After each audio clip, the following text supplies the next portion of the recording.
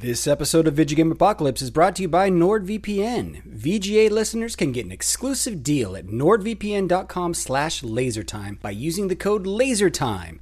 Try it risk-free with Nord's 30-day money-back guarantee.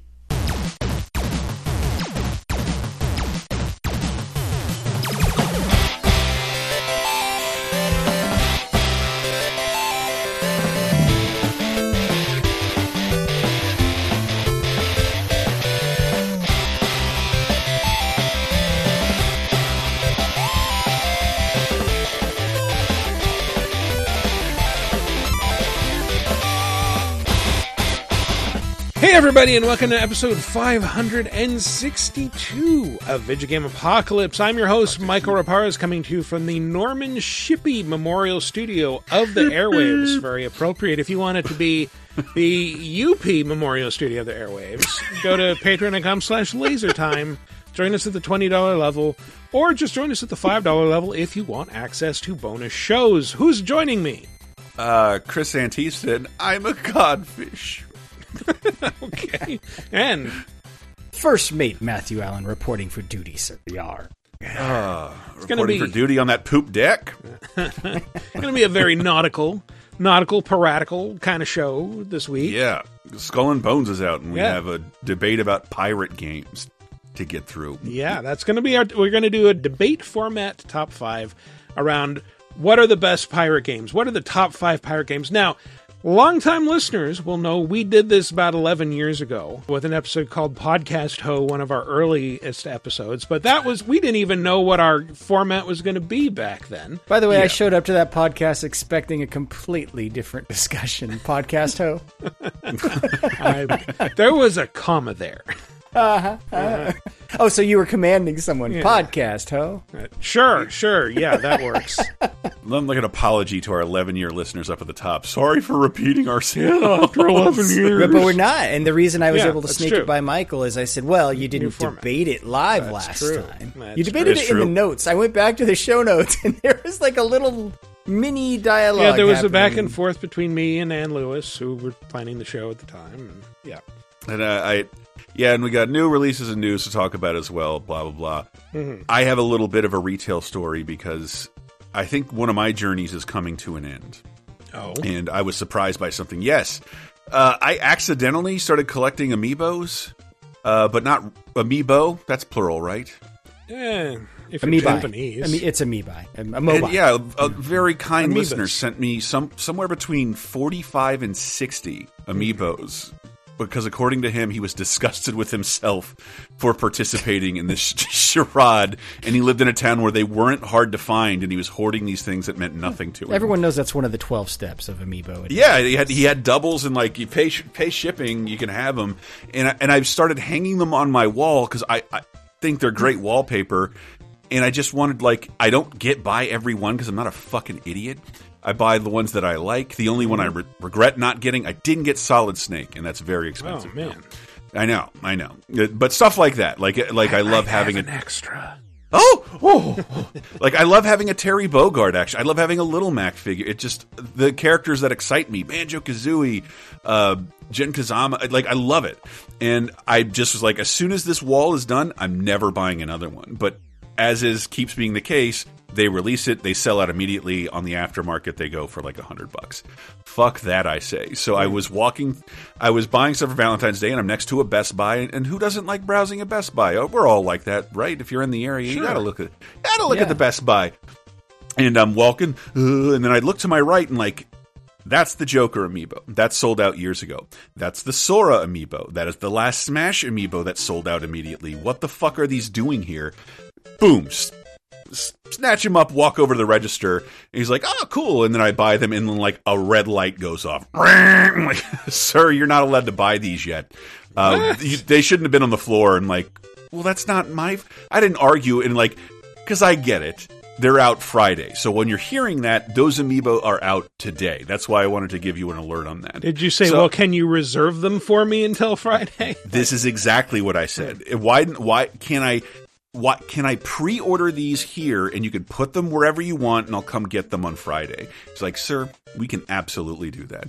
Brings to me a more professional, not professional, but just a person who knows the register a little better who can do something like that. Basically give me an online pre-order at the register. That's called layaway, by the way, which was a thing before pre-order. It's not layaway. I don't know what exactly it is, but like it just wouldn't work because you're scanning an item I'm not allowed to purchase, and like after multiple tries, like, sir, I don't know what. The kid just looks at me. I want to help you, but there's like nothing I can do right now. My manager's right here, and I'm like, well, shit. What do you recommend I do? And he's like, you can hide him. I'm like, what? He's like, you can go and hide them in the store. I'm like, oh, I thought he meant on your person. No. He's like, you can go that because, I mean, that's if you're someone who searches for items like that in stores, a ton of people do that. You will find things that aren't in the right spot hidden for people who want to buy them later. Totally. Or you can like lift up the bottoms of the shelves in the aisles and stick them under there. And I was like, I'm an adult. I'm not going to do that. And I walk away, and then I just turn around and like, where do you recommend I hide them?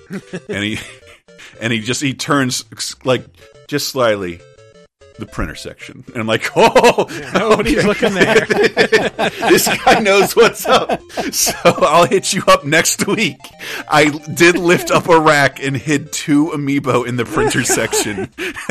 So we'll see if I got my score. Do you suppose, like, when they're closing down a lot of retail establishments, they find long hidden things? You know, like, and that's sure. Because we all heard Best Buy was getting rid of its physical media presence. I think games are immune to that, and so are all their fucking action figures. But I browse it now like as something like this is a corpse that's not quite dead yet, and I just look. I almost bought Ghoulies in 4K just because, like, I can't believe this exists. And while physical media is dying, there's all these companies rising up to release other movie studios stuff because they find it profitable somehow. And who doesn't want Ghoul? That was the video that haunted me in a video store. This movie looks so scary. It's a gremlin popping out of a toilet. Out of a toilet. Right. Everybody our age knows that box. Yeah, it's like, I don't like this movie. I don't want to own it, but I wanted to somehow see it in my house constantly to reclaim my fear. It was a few letters past Critters. Every video store. I think I remember reading that like that scene was not in the movie. Yeah. They just mocked it up for the poster, but it became such an iconic image that they were pressured to put it into the movie. Wow, a snake's on a plane, a twister tire moment. Yep. Starting with Ghoulies. That's my retail story. Please wish me luck. Good luck for you finding a Joker when he said it, my manager's right here, you should have said, bring over your manager and get him to sell me the fucking figures. No, they tried. They bent over backwards. They rung them up for me like 10 times. They really, like, I hate to even say it was Best Buy because I don't want to get anybody in trouble, but they were just like, there's... Like the Joker one didn't even exist, but it definitely comes out on the. That's so weird. They're just reprints. Yeah, you have a way to tie it into the show's theme, and so in many ways, Chris, you were like a smuggler. Yes. There's got to be a term for that somewhere online. What I have now done. I'm sure a Best Buy-rit. Yeah, Best Buy-rit. Brilliant. Yeah. So let's get into the top 5 then. I've completely forgotten how we do this, Matt. Do you want to explain the format? Round robin, easy. So the way we did it last time, which I think worked out pretty well, is we're just going to go round robin style, and everyone will suggest an entry, and we can either all like shoot it down, or we can say, yeah, that might make the list, and kind of give it a maybe, and I'll mark it here in my notes as like a maybe. And then once we have our list of things that have made the cut, so to speak, we talk about, okay, well, what are the real top 5 out of these, and then we order them. It's that simple, right? And I want to preface this by saying, like, the pirate genre, while represented since the beginning of games, not terribly well represented. No, it goes in and out of fashion for sure. A lot of PC entries that are like, unless you had a Tandy back in the day, you weren't playing that thing. I think the first 20 years of my life, is Sid Meier's the most famous pirate? Who is this guy? Yarr, I'm Sid Meier. Yarr, my name is Sid. Come see me at E3. Yeah, he sounds like he's got the name of like a Catskills comedian, right? Like, I need to go see Sid Meier on the Borscht Belt. Yarr, it be me who invented civilization. Pirates and emperors, not a lot of difference, really. And come see me in the Catskills. I'll be opening for Shecky Green. Your guy's pirate is just like the pirate from the Venture Brothers. You realize Yeah, that. yeah. Well, he's just basically Long John Silver, which is, I think, like the film Long John Silver is supposed to be like that's where the quote unquote pirate accent originated.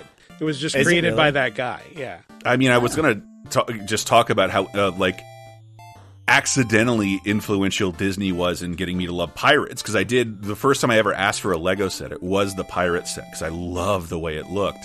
But Disney helped me enjoy pirate stuff, but I was also enjoying stuff from the 50s to the 70s. Treasure Island, Peter Pan, Pirates of the Caribbean in the Parks, which is from the 60s. So, like, that, up until Curse of the Black Pearl 20 years ago, like, it was a dead genre for our lifetimes. Outside of some a handful of games. Yeah, well, it was such a long shot, and if you had asked me, like, I still remember when we found out in like 2001, 2002, something like that, Disney's working on movie versions of Pirates of the Caribbean and the Haunted Mansions. Like, well, these both sound like terrible ideas, but I'm sure out of the two of them, Haunted Mansion is going to be the one that people flock to see because that ride already has a great story. They tried it again, still didn't work. Yeah, still it hasn't taken it. I would not have pushed my chips to that at all, and that is also because it followed up like 18 months after Disney's The Country Bears, starring Haley Joel Osment and Chris Walken. Something that is currently being retooled to be more palatable in the South. They removed that ride entirely from California. No one wants to see these hick bears. That is now the Winnie the Pooh ride, sir. Blood on the dance floor. I love it. Yeah, Big dude. Al all day. Should we get going? Yeah, and well, go since you nominate? mentioned Pirates of the Caribbean, I'm going to start off my suggestions with not a specific game, but a series that has a connection to that. Sea Dogs, as it's known. It's a pirate RPG sandbox series by the Russian... Sounds like a rapper who cloned himself. by a Russian studio called Akela, Sea Dogs. And it started off with Sea Dogs in 2000. Sea Dogs 2 somehow got acquired by Disney partway through production and became Pirates of the Caribbean for PC. Had nothing to do with the events of the film. Really? The only thing it had in common was that, like, the Black Pearl would occasionally sail in, and it was, like, invincible until the final battle. And this isn't that canceled Pirates of the Caribbean MMO that we never got. Right. Oh, the one that, like, I'm one of, like, 6 people who saw. Yeah. And- And I think that worked. That made it into our original top 5 because you had stuff to say about it. I see. I did, but it also, like, us talking about this, it made me think about, like, how different games journalism is, because, like, they flew me to Vancouver to look at a game in progress. I was not allowed to touch it. It was like, and here's how we score it. And, I wrote a decent article about it, but, like, they never do that anymore. Nobody would ever have the goal like, I don't even know if they'd care about flying anyone out for hands-on, because the internet.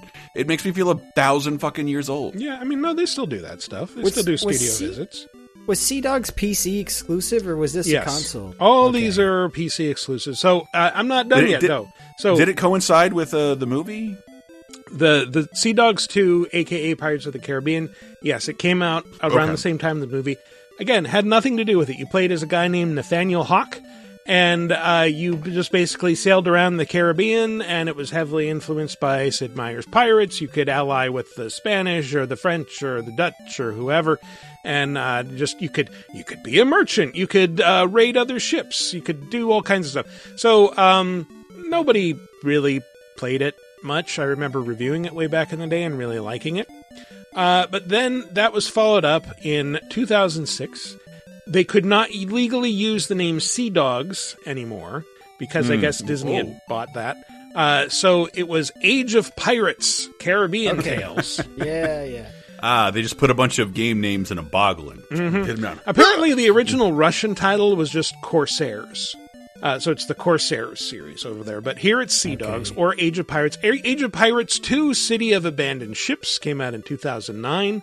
That had, in addition to the regular piratical stuff, you could put on a diving suit and go to the bottom of the ocean. Isn't that fancy? Wow. Like Captain Nemo. Yeah, Sea Dogs, to each his own, was until pretty recently the most recent one. 2012 it came out. I tried playing it last night, and it was an immense slog. Like this is a game for I believe the term is grognards, like the people who want a seriously realistic nuts and bolts simulation. Fans, yeah. And that is great. And so this, like, how to even describe this? First off, it looks like a game from 2003 in 2012. Second, you start off the game getting led around this first port town in a non-interactive tutorial where an old man just like walks you around and says like, oh, here's this building and here's what you can do in this building and blah, blah, blah, blah, blah, blah, blah. And then you get thrown into prison and it's like a whole like lengthy, just like click through the dialogue series of cutscenes and tutorials. And then like, okay, finally you can, it's like your brother's like, all right, you need to go around and figure out a way to make money so you can buy this ship that I put a deposit down on. And then you can say like, no, I want to skip that. I'm like, okay, go talk to the priest. He'll give you the money. And so Michael, you're doing a hell of a job selling it. I know. Which but is why keep listening. It gets worse. So you go and you get the ship. And like, okay, now it's not moving. Oh, I need to go get a crew. Okay, so I go to the tavern. I hire a crew of officers. They're like, okay, great, we'll be on your ship. I get onto the ship. It's still not moving.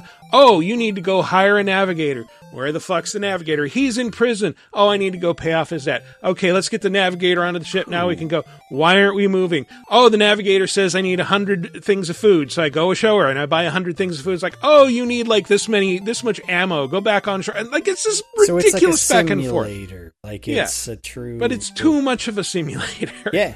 Like so that's why I'm not. I'm voting no on this happy one. ending. This week. They came out with a game called Caribbean Legend that is basically a free-to-play version. Now. That's a really good weed strain name, by the way. Yeah.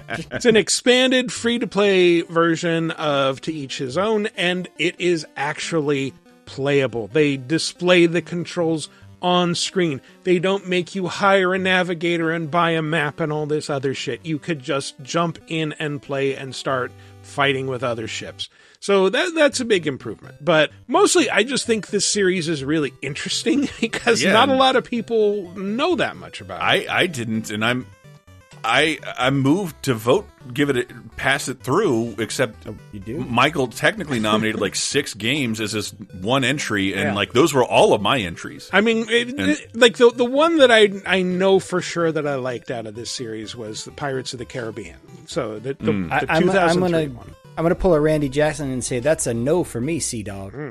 Well, I already passed on it, so it goes in. It goes in. Goes in for now. Goes in for now. I'm going to have some strategy with my list. I'm going to start with the entries that I think are probably on your guys' list as well, or the most common, well-known ones. So right off the bat, I got to go with a biggie. And Chris, I don't think it's a cheat to use whole series instead of individual entries. So I'm just going to say the Monkey Island series is the quintessential pirate adventure game. It'd be difficult to say which Monkey Island to put. Which one is the best of them all? Because it's been remade like 6 times.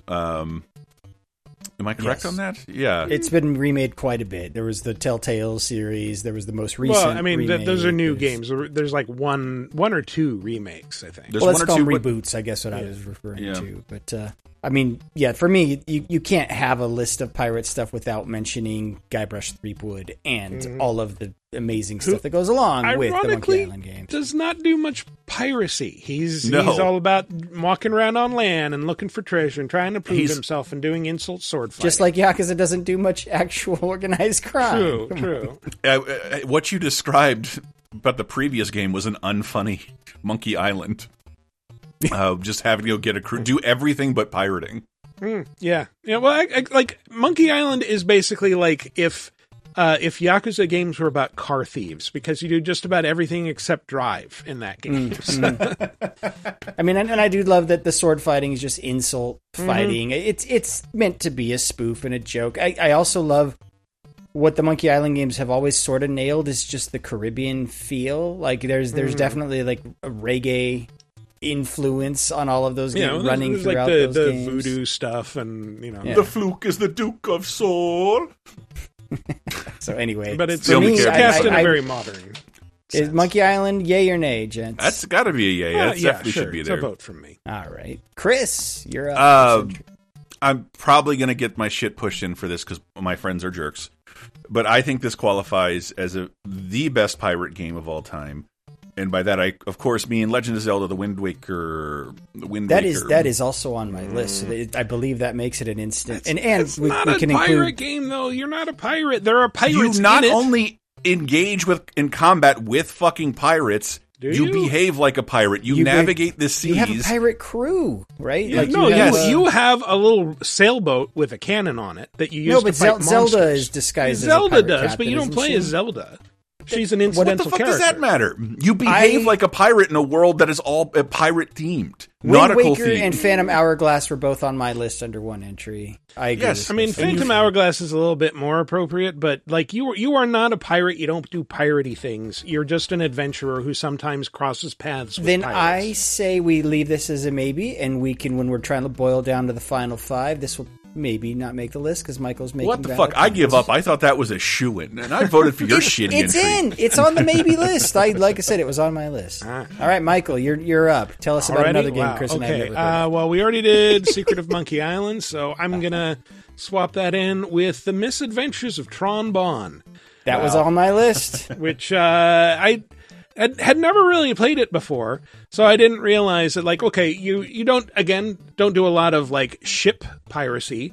You do a lot of on-land piracy. You do a lot of stealing crates and looking for treasure underground, and my personal favorite, robbing banks.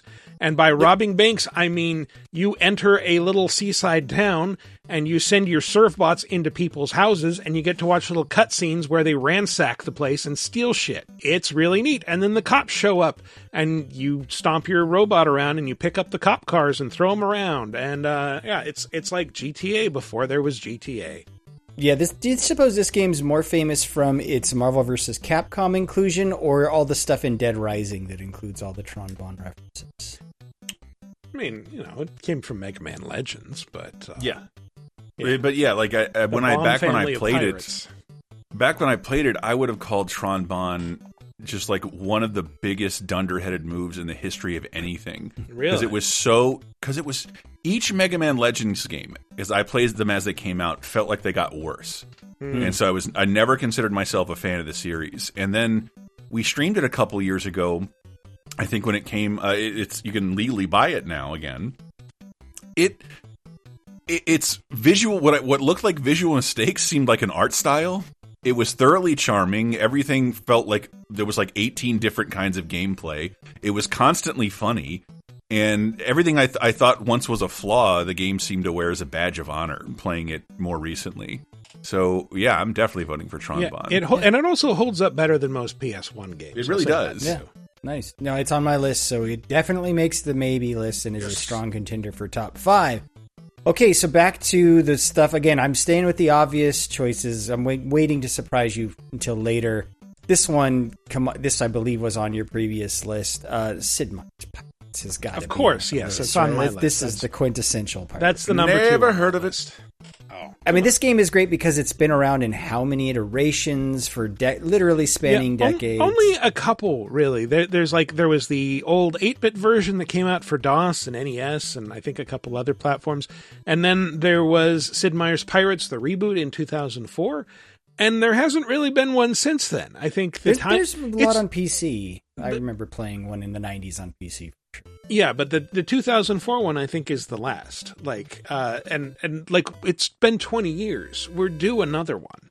There was a good mobile game that was Pirates as well. I just love the game because it's all about loops and gameplay and it's sort of procedural generation or at least it's basically just like go here, get some sort of mission, by bribing the bartender or whatever, and you're either going to go talk to some royal princess or whatever, or you're going to go fight some dude on a ship, you're going to go defeat another ship at ship-to-ship combat. Like, there's everything you can think of that pirates do is kind of succinctly wrapped in this pretty awesome gameplay loop that is all about getting more and more money and leveling up your fleet. Like that was the other part I really loved about it is you don't just have the one ship, right? You got a whole fleet of them if you're doing well by the end of it. You can capture other ships and then they trail around behind you.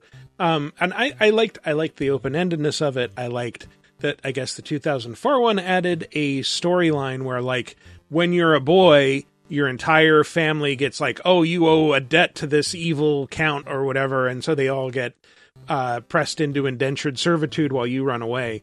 And so you find out, like, where your various family members are, and it's like, oh, your sister is being held by this pirate down in the coast of South America, so you can, gradually work your way down there, and you'll learn different things about this pirate. He's in this kind of ship, and so it felt a little bit like Carmen Sandiego, weirdly enough, where you're learning details about another game that kind of never ends, that you just keep going in loop. Yeah. So, but this is sort of the pirate game. Like, this is the template on which a lot of pirate games are based.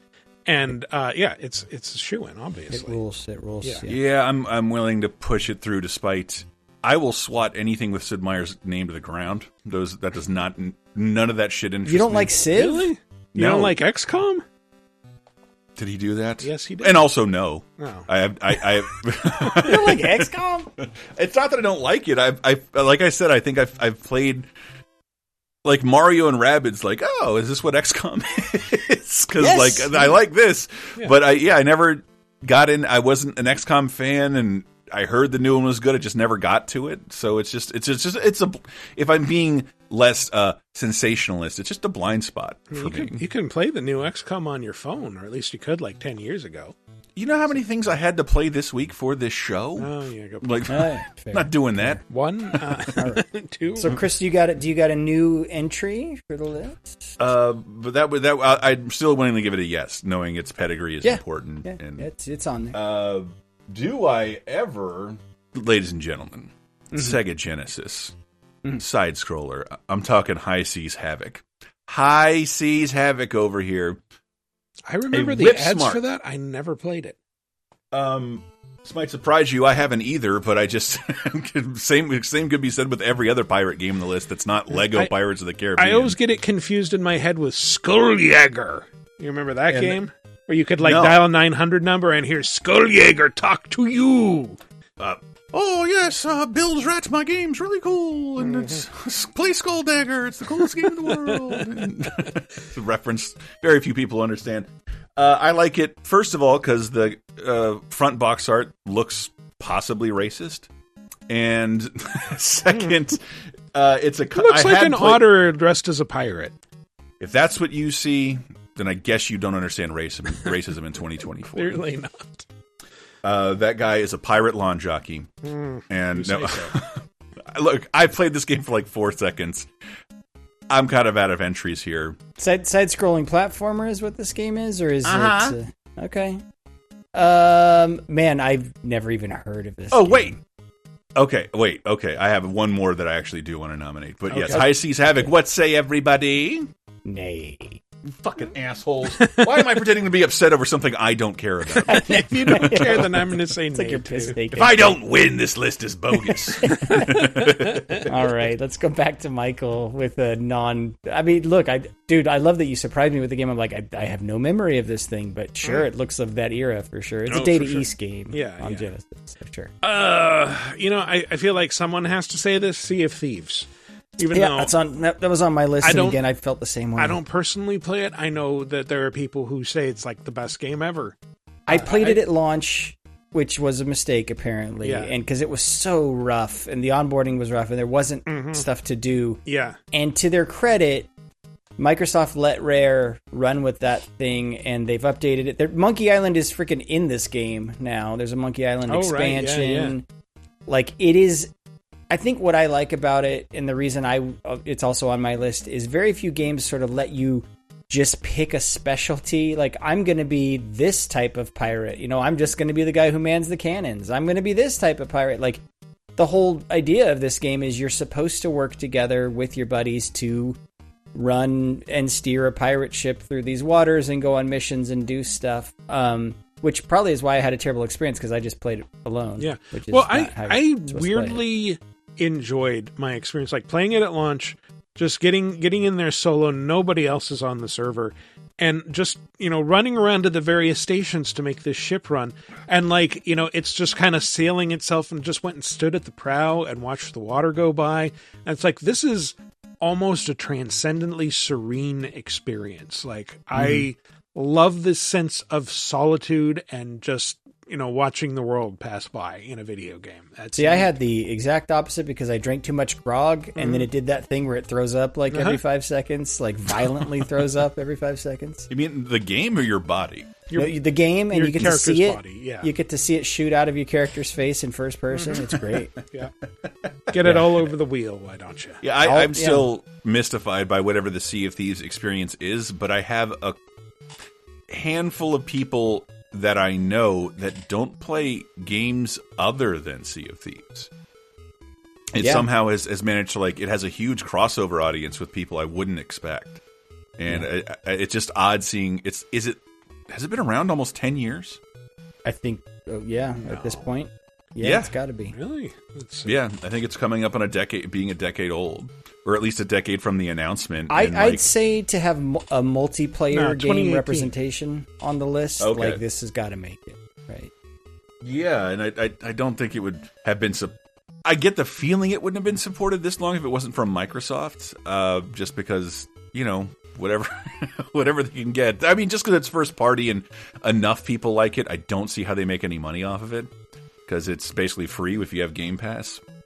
So this is where I have one more obvious one, and then I'll get into my surprise entry. So I Sea of Thieves I also put it on, so it made. I mean, keep in mind our maybes list now is 6 entries long, so we know at least one's got to go. Well, I can guarantee the one I like the most you'll all reject. Here's an obvious one that I think I'll get Michael to side with me, and it's actually 2 entries. It could be 3 depending on if you count a DLC or not. Assassin's Creed 4 Black Flag, as well as Assassin's Creed Rogue, as well as sort of Freedom Cry, the standalone version, but that was a DLC. Rogue is less piratey. Freedom Cry and 4, I think, are the ones that are the most piratey. So, so AC4 to me is it's this is the gold standard for pirate game. I'm going to say I agree. I'm concerned. I agree.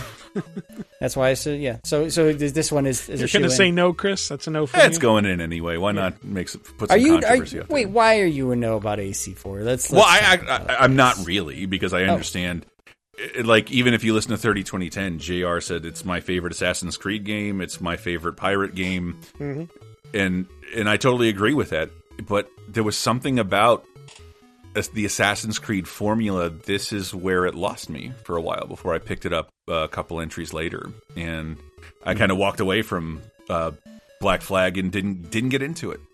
And I think I didn't get to a lot of the pirate stuff that you're talking about. So you got to go through and kill a guy on an island, and then you sail to Cuba, and then you check out your new office at Abstergo. And There's a little bit before you get to the piratical stuff, but once you actually get out there, it's amazing. And it's got all your favorite pirates in there. It's got Blackbeard and all that stuff. Also, that game, I think, more than most others, makes the historical characters just not only a really important part of the story, but I like spending time with these people. They are really cool to hang out with.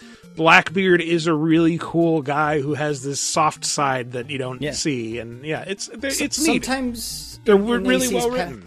Sometimes in AC's past, the guest characters have just felt like cameos, they're literally just that. And then other times they're more fleshed out. And this game is one of those.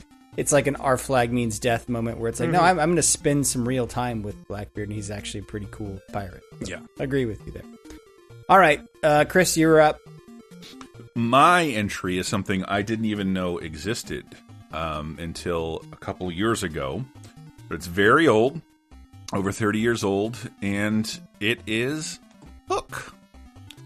Wow. A Super Nintendo game? Hell no. Okay. Sega CD, hell no. The arcade Final Fight beat 'em up, where you can play as Rufio and Thunderbutt from Irem, a incredibly competent, kind of batshit Final Flight belt scroller clone, where everybody has special powers, and there's all these unique characters to play as, especially even Basically, I love Peter Pan so much, and by that I mean pretty exclusively the Disney Peter Pan. Hook is one of the worst movies I've ever seen, and this is the best thing to come out of it. But in addition to that, it's a pirate themed beat 'em up. It rules.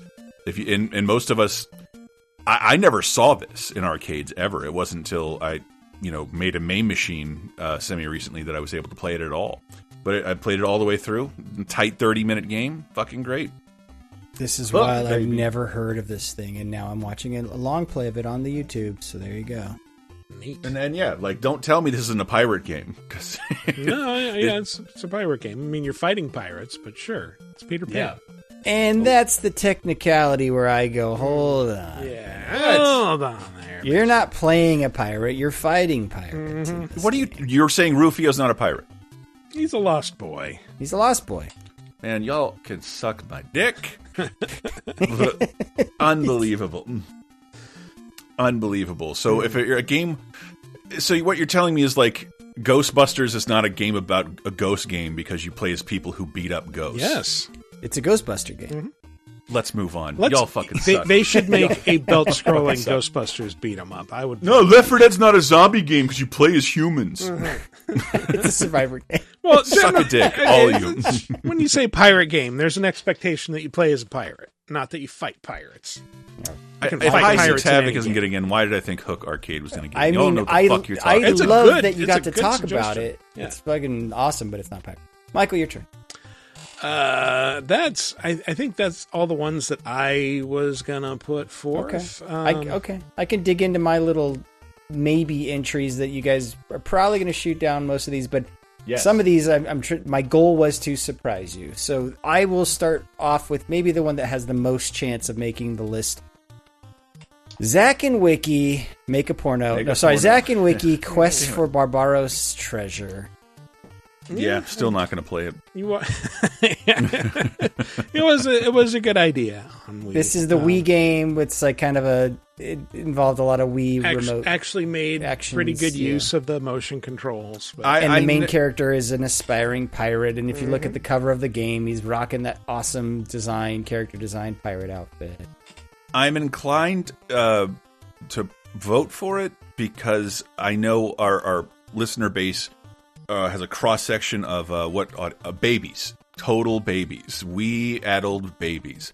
No, this is a baby game for babies, and no, this game is fine. This game is charming, but not top 5 material. Nah. Okay, fair enough.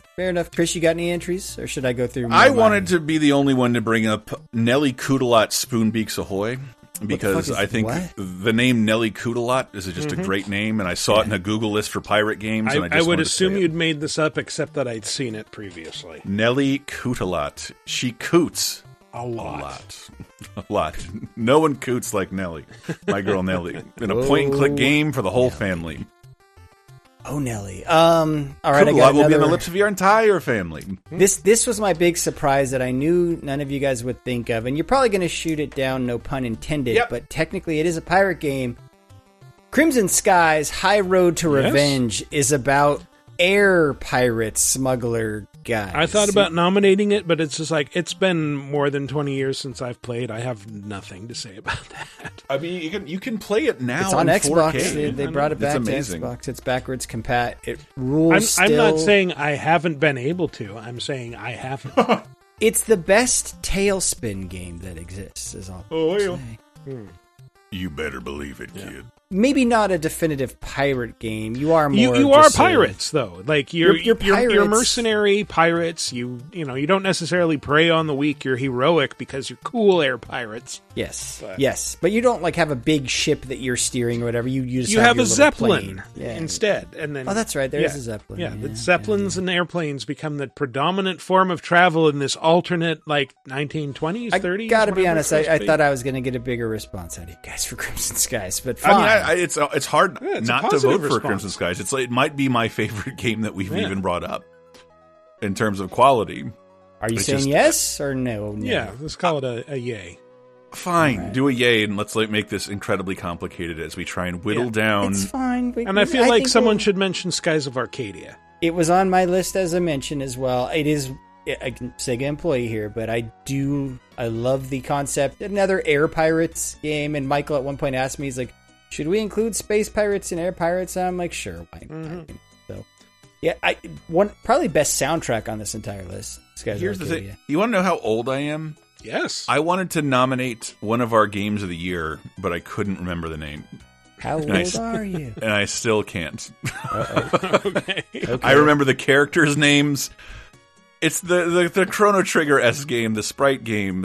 Sea of Stars. Sea of Stars. I mean, you're with the pirate crew band. You sail the not seven seas. Yeah. Eat my butt. That's true. With a pirate. I thought of it. This one is kind of same headspace to me as Skies of Arcadia, Rogue Galaxy. Yeah. PS2. That's one I remember really liking, but that's about all I remember about it. Like, it was level 5, it was a really good JRPG, and it was space pirate themed. But in a classical sense where you have electro cutlasses or something. We have a list of 8 right now, so let's be brutal. Let's cut this bad boy down to 5. So here's the 8, currently where we stand. We got Monkey Island in all its various iterations and forms.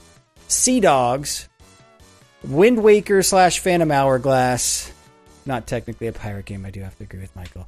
The Misadventures of Tron Bonne, Sid Meier's Pirates. Yeah, that's a pirate game. Sea of Thieves, Assassin's Creed 4 Black Flag, and Crimson Skies. I will just nominate up first the 2 I would cut right off the bat. Sorry, Chris, even though it was on my list, let's cut the Zelda games because technically pirate games. We could have gotten Wind Waker released on Switch or Switch 2, and now because it's not on here, Nintendo won't listen. And Michael, because you at one point got me excited and then completely lost me in your description of this series, Sea Dog sounds like it is varying quality at best and just interesting more as a historic artifact, but not a top 5 level pirate. The new one is worth checking out, but yeah. All right, so I killed those 2, so now we're down to 6. By Sea Dogs. Anyone else got any recommendations for games that they want to pick up? Shall we pick the ones that we think are sure to make it in? Sure. Well, Hook, the arcade Hook, obviously, is a shoe-in. Oh, shit, yeah, you're right. I forgot to write that down. Peter Pan and the Pirates for NES. Stop it. The Pirates of Darkwater. Cutthroat Island, fuck! No. Yeah, Pirates Legend of Black Cat. What else can we mention? All right, so yeah, I think for my money, I think the ones that these need to be in here are Sid Meier's Pirates, obviously, and Assassin's Creed 4. Assassin's Creed, Monkey Island, and I kind of don't care after that. Okay, so that helps. That gets us down to 3 must-haves. Okay, so Sid Meier's Pirates, Assassin's Creed 4, and but Hook would be a great number 5 entry. It's from the same studio that brought you Cutthroat Island, so we'd kill 2 birds with one stone. Oh boy, Cutthroat Island, the movie that single-handedly killed the genre for 20 years. And Rennie Harlan and Gina Davis's career. Man, okay, so now we're down out of these 3. We got to choose 2. We got Misadventures of Tron Bonne, Sea of Thieves, and Crimson Skies. Fuck Crimson Skies. You know, the thing is, it's like, I feel like Sea of Thieves needs to be on this list. But it's a need to be on. It's just like, would I personally pick it? I don't know. It's the pirate game everyone else likes. Yeah, but it's a persistent pirate game that has worked for people, and there's no denying its pirate credentials. The power of multiplayer, man. Come on. The story of Crimson Skies is that you are a pirate. It's a fucking Snoopy and the Red Baron game. That's true. That's why I'm like, I would probably go for Tron Bonne over Crimson Skies. Yeah. I'm saying that with the utmost respect to Snoopy and the Red Baron. Yeah. See how many times it's been re-released. How dare you? It's also a really good game. By the way, really great Apple Watch face if you haven't downloaded the Snoopy one. It has like 100 different animations depending on the time of day. Oh, nice. It knows when it's raining. It knows when you're working out. It has Snoopy and workout gear when you're working out. Yeah. And he does stuff to interact with the specific angle of the second hand. So what you're saying is skateboards down the angle of the second hand. What you're saying is if I'm sitting at my computer and just breathing a little heavily and I look at my watch and Snoopy's in workout clothes, that's a wake-up call. Right. Yeah. Well, yeah. Snoopy will do this. And that means you're barely alive. Call a doctor. Yeah, if you're wearing it on your jack-off hand and you happen to glance at your watch to see how long you've been jacking it. If Woodstock says, I, call an ambulance. Snoopy's like, got his tongue hanging out, his cheeks are a bit flushed, You guys convinced me. Crimson Skies belongs on the list. All the Snoopy talk. No, I'm kidding. Yeah, so we got, now we got like our maybe five. It belongs on there more than Tron Bonne, but Tron Bonne's pretty good. So Tron Bonne's pretty good. Yeah, Tron Bonne like green book this whole situation. This is Tron why Bonne feels like a number 5 to me. Mm-hmm. There we go. All Perfect. Right, so that is our number 5. All right, let's get what we came for and get out of here before the police show up. Is this the bank? All right, open the doors. This is Tron. Tron Bonne. I would propose then for number 4, because none of the three of us have a lot of great personal experience with it, but it is like this obligatory entry. I'm going Sea of Thieves. Yeah. Number 4. I see sails on the horizon. Well, there she be, the Ferry of the Damned. Though you'll find no welcome passage on her decks. Sea of Thieves number 4. Michael, what's your candidate for number 3? Give me a number 3 here. I think Monkey Island is pretty good on that list where you've got it that I'm looking at right now. It feels right, doesn't it? The Chris, what do you longest, I think so too, because the longest I didn't pay attention to the conversation was the prolonged Sid Meier's conversation, which was way longer than Monkey Island. Fair enough. That's a perfect reason to make Monkey Island R. Number 3. I'm Guybrush Threepwood, and I'm a mighty pirate. And out of these two, Michael, you already called it earlier. I kind of feel like we know what our number 1 is, which is weird. We called this the game. The quintessential pirate game is now our quintessential number 2 pirate game. Number 2.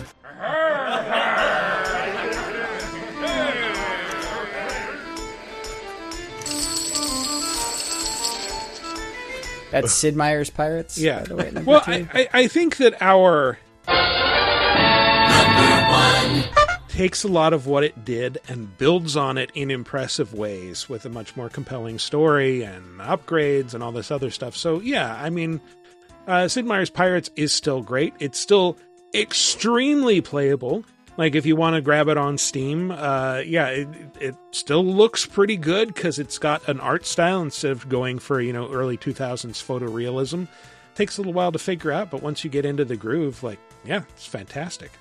Yep. I would say it's like a must play, but I don't know if that's true of younger generation. It might be, if you're Gen X or a millennial, it's a must play. Anyone younger than that, maybe it's definitely worth playing. Like, if you're interested to see the template for how this, what this formula came from, like what every other, good pirate game draws inspiration from. It's Sid Meier's Pirates. If you want to see why Sid Meier was able to put his name in front of games, this is one of the ones in addition to Civ that you got to play. Yes. Yeah, it's how he became a real American McGee. Yeah, it's how he got to be on the same level as American McGee and Archer McLean. And technically sort of Will Wright, but he didn't. I guess he didn't. Yeah, he didn't do that. He never did. He didn't do Will Wright. Didn't do Will Wright's The Sims 4. Well, I don't think he did that one anyway. But he did Will Wright's Darkspore, though. Yeah, it's the opposite of mistake. Oh, Spore. Nobody remembers that game. Darkspore is... Wasn't Darkspore like the action spinoff or something? Yeah, okay. Because this is going to be a franchise, baby, right, yes, before it ever came out. People really liked the creator that they released. And then he quit, and I have never seen him again. Nope. Anyway, I think he's making robots. That's a fun way to talk about 5 of our favorite pirate games. Yes, and our number 1, of course, once again, if it wasn't clear, is Assassin's Creed 4 Black Flag. Give your quarry something to fear. Some hellish thing from a fever dream. And men will drop to their knees, pleading for their lord before all else. Oh, God. Looks fine. Of course it does. Well, to talk about a genre that's been really rocky in terms of games, but deserved better. Like the Seas. Yarg. Yarg. Really rocky, like Without a rank contender, what this fight is going to need is a novelty. Leftover sound effect from last Brother, week. you got a stew going. Yeah, stew go. And with those There five, be plenty of good meat on that bone. Oh, yeah. Man, I was delighted my girl's son knew a shitload of Venture Brothers quotes, up to and including, that's what all my pirate stuff is based on. The Ghost of the Sargasso. Best episode. I'd still say my favorite pirate media of all time is probably the Garfield Halloween special. That scared really me good. when I was a kid.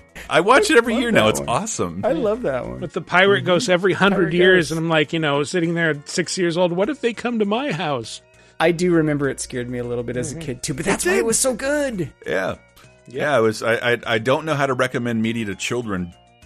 This is the conversation I had recently, because I understand sensibilities are different, but all my favorite stuff had some form of trauma I probably shouldn't have been enduring. Do you suppose Jim Henson knew that and in a cynical way made his No, shit he kind did. of He scary? did. He specifically said that's what he wanted to do with Dark Crystal.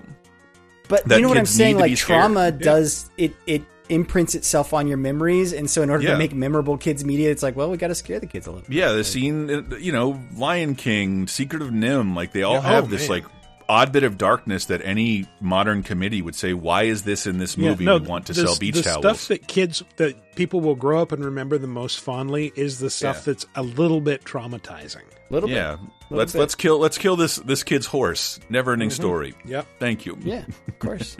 That's But it. anyway, yeah, that has been our top 5 pirate games. The second redux, I guess. Hope you enjoyed it.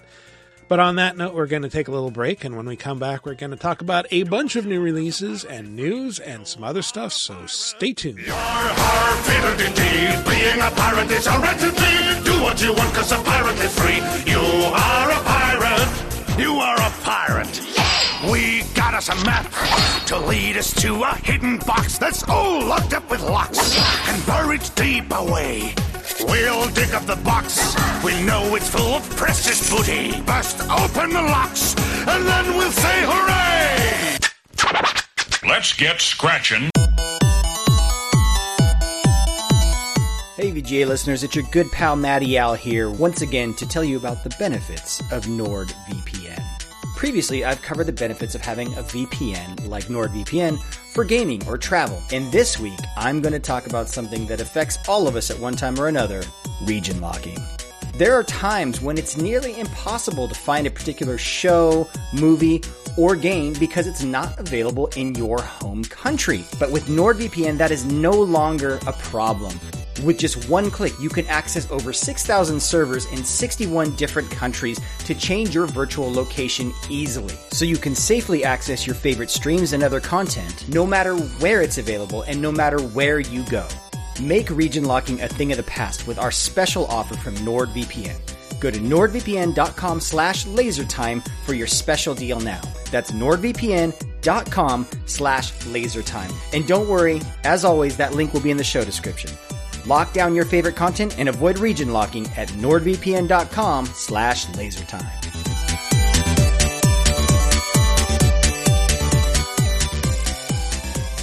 And welcome back to our second segment. We're just going to leap headlong into the fray at sea with our...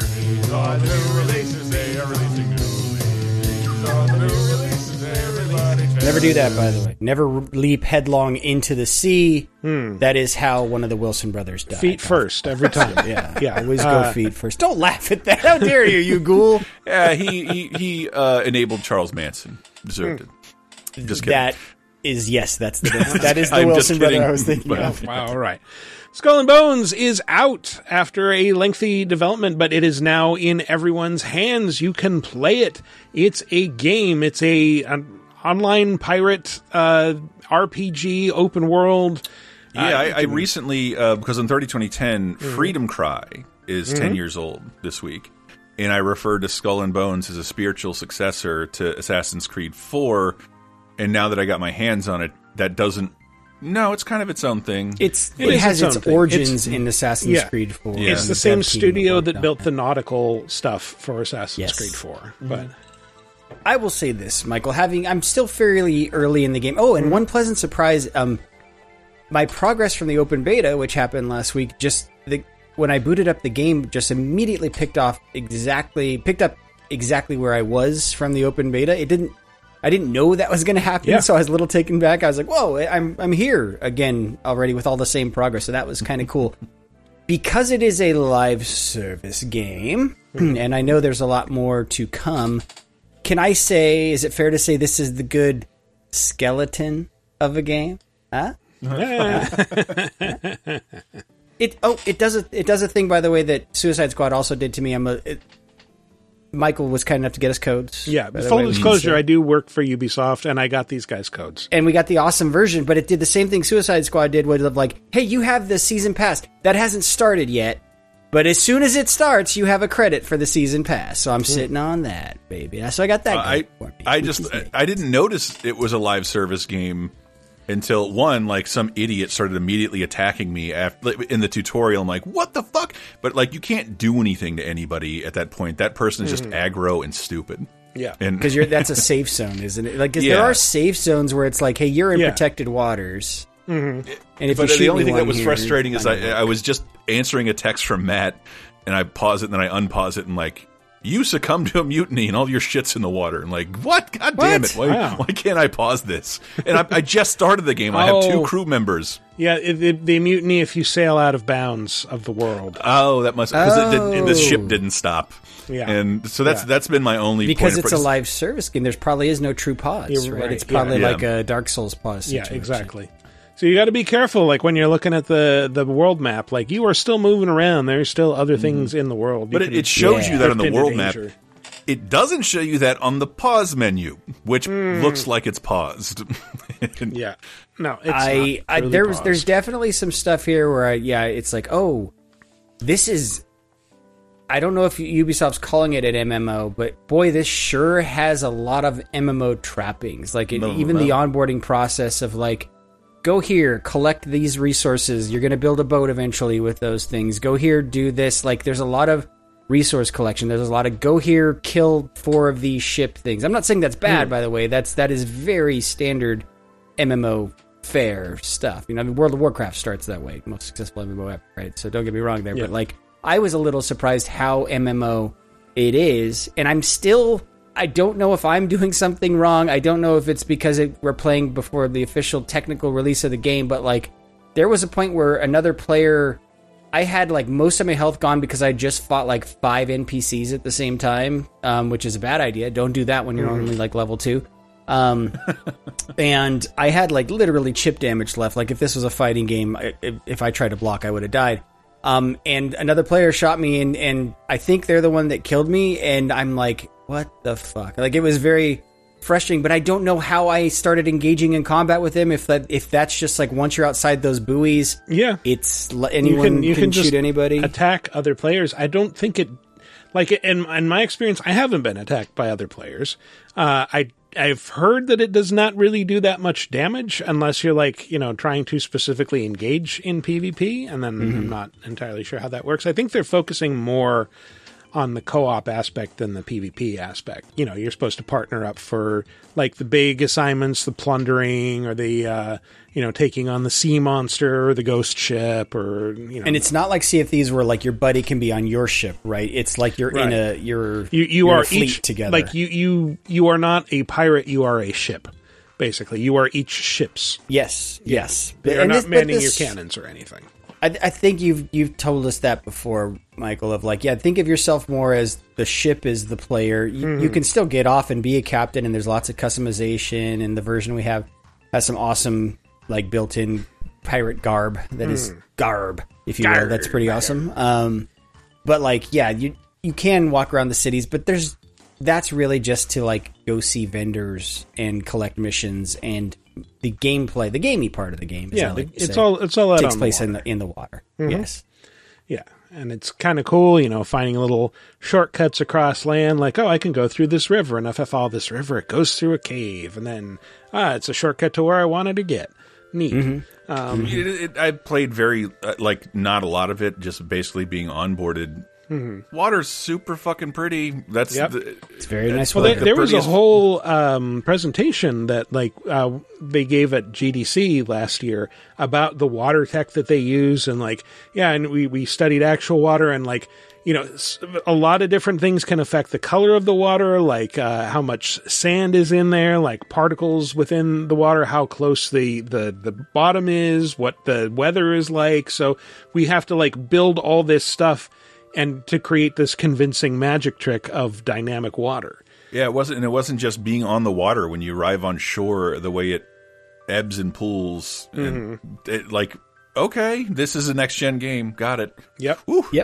Yep, definitely benefits from that. And also being a game where you're primarily sailing on the water, happy to report they kind of do the magic wind thing, where as long as you hit the A button to increase your acceleration, you can get where you need to. You don't need to actually worry about the wind's coming from this direction. So if I was actually sailing, I'd be tacking right and you left. can still sort of see it on the compass, but it doesn't have as big of an effect as it did in earlier versions. It affects speed a little bit, I think. Right? If you're sailing against the wind, you'll notice a little bit of drag, I think. I do find myself baffled, how much is a knot?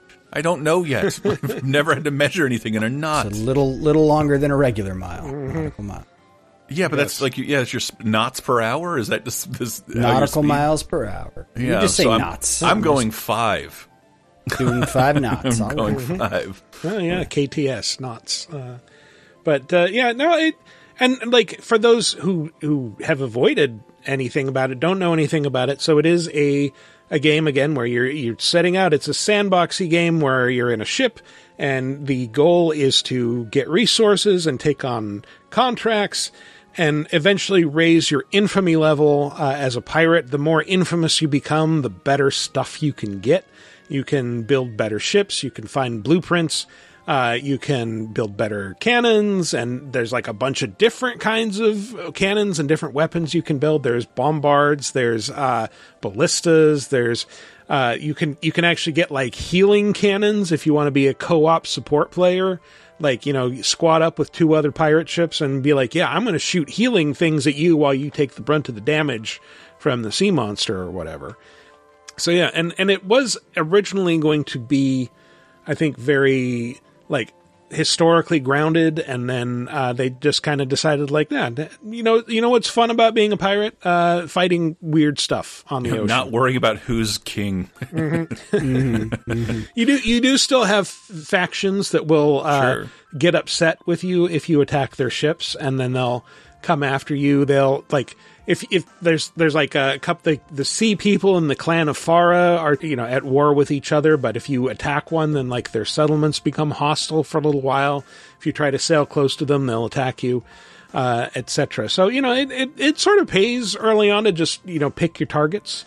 The Compagnie Royale, the French corporation that's in there, is sort of a fair game for picking off their ships and preying on them. But really, you're free to go after anybody as long as you're ready for the consequences. Question for you, Michael. Is St. Anne, which I like to believe is named after Anne Lewis, former host of the show. Totally. Is that the only hub, or am I going to be progressing to other there big is a later one. Stuff? Once you get to a certain point, you will get orders to sail to Teluk Penjara, which is across that stormy section of ocean to the north of St. Anne, and you got to be ready for rogue waves when you get across there. And just point your ship into them and brace when they're coming. Brace, the actual brace command, when people are shooting at your boat. Brace. Okay, cool. So yeah, should say that all is back. All the ship combat stuff you're sort of used to from Assassin's Creed is back. You can have different types of cannonballs. You can have. At one point, I don't know why it prompted me this, but at one point it prompted me shoot arrows at the other crew, and I was like, great, I'll do that, and then just fucking kill the other crew. That's dope. And, was that the fire muskets? That's right, muskets. Yeah. That's what I meant. Sorry, yeah. There's straight up I don't know why I got that prompt though, because I'd just been shooting their hull with my cannonballs, and all of a sudden it's just fire muskets. It might just be you built up a meter somewhere, and now you can fire muskets for extra damage. There's also if you get them, I think it's below half health and you get close enough, you can do a boarding thing, which you get more resources, so you should always try to do that if you can. You still get resources if you sink enemy ships, but you get more if you board them. Yeah, exactly. So that a lot of that stuff I believe was also from Black Flag. So that's all here. But it's if you're thinking this is Black Flag 2, also kind of from Sid Meier's Pirates if you go back far enough. True. If you're thinking this is Black Flag 2, it's not. It's trying to be its own thing, and it very much is. Absolutely. So I'm anxious to see. It is crossplay, we should say, too, so you can be playing across platforms with other people. This is probably one of those games we should try to group up and play together to have sort of that opinion of it, because it's designed accordingly. Still need to play Suicide Squad with Mike. Oh, yeah. Might have more to say about Skull and Bones next week. But also, while we're on the topic of pirates, a game mentioned during the top 5, Caribbean Legend, is also out this week. Not being opportunistic at all, I'm sure. But I kid. Why is it positioning itself like a Asylum mockbuster then? It's an existing series. Yeah, I will say it's taking the engine and some of the content, I think, from Sea Dogs to each his own, and turning it into a much more approachable, digestible game. You can just get into it and start playing without the need to stockpile supplies and all this other stuff. It's also coming out the same week as a movie about a different Caribbean legend, the Bob Marley. Oh, yes. Is out this week. So. That one's free to play on Steam. And, Helldivers 2 is like another huge live game out this week. It's basically, it takes the Starship Troopers ball and runs with it in very entertaining ways. Or the EDF ball if you've been playing video games. Am I nuts? Was this a PS Vita game? Because I played the original Helldivers. Helldivers was a PS4, I thought. And a Vita crossplay game, I think. No. Am I nuts? Crossplay. Let me look it up. It sounds like he might be right. Maybe. But we never like to admit that on the show. You're right, Chris. It is a PlayStation Vita game. And PlayStation 3, the original. Wow. And it was very good. And overlooked, and it's just odd to see like everybody waiting with bated breath to play this new one, and it looks amazing. Yeah, it is amazing.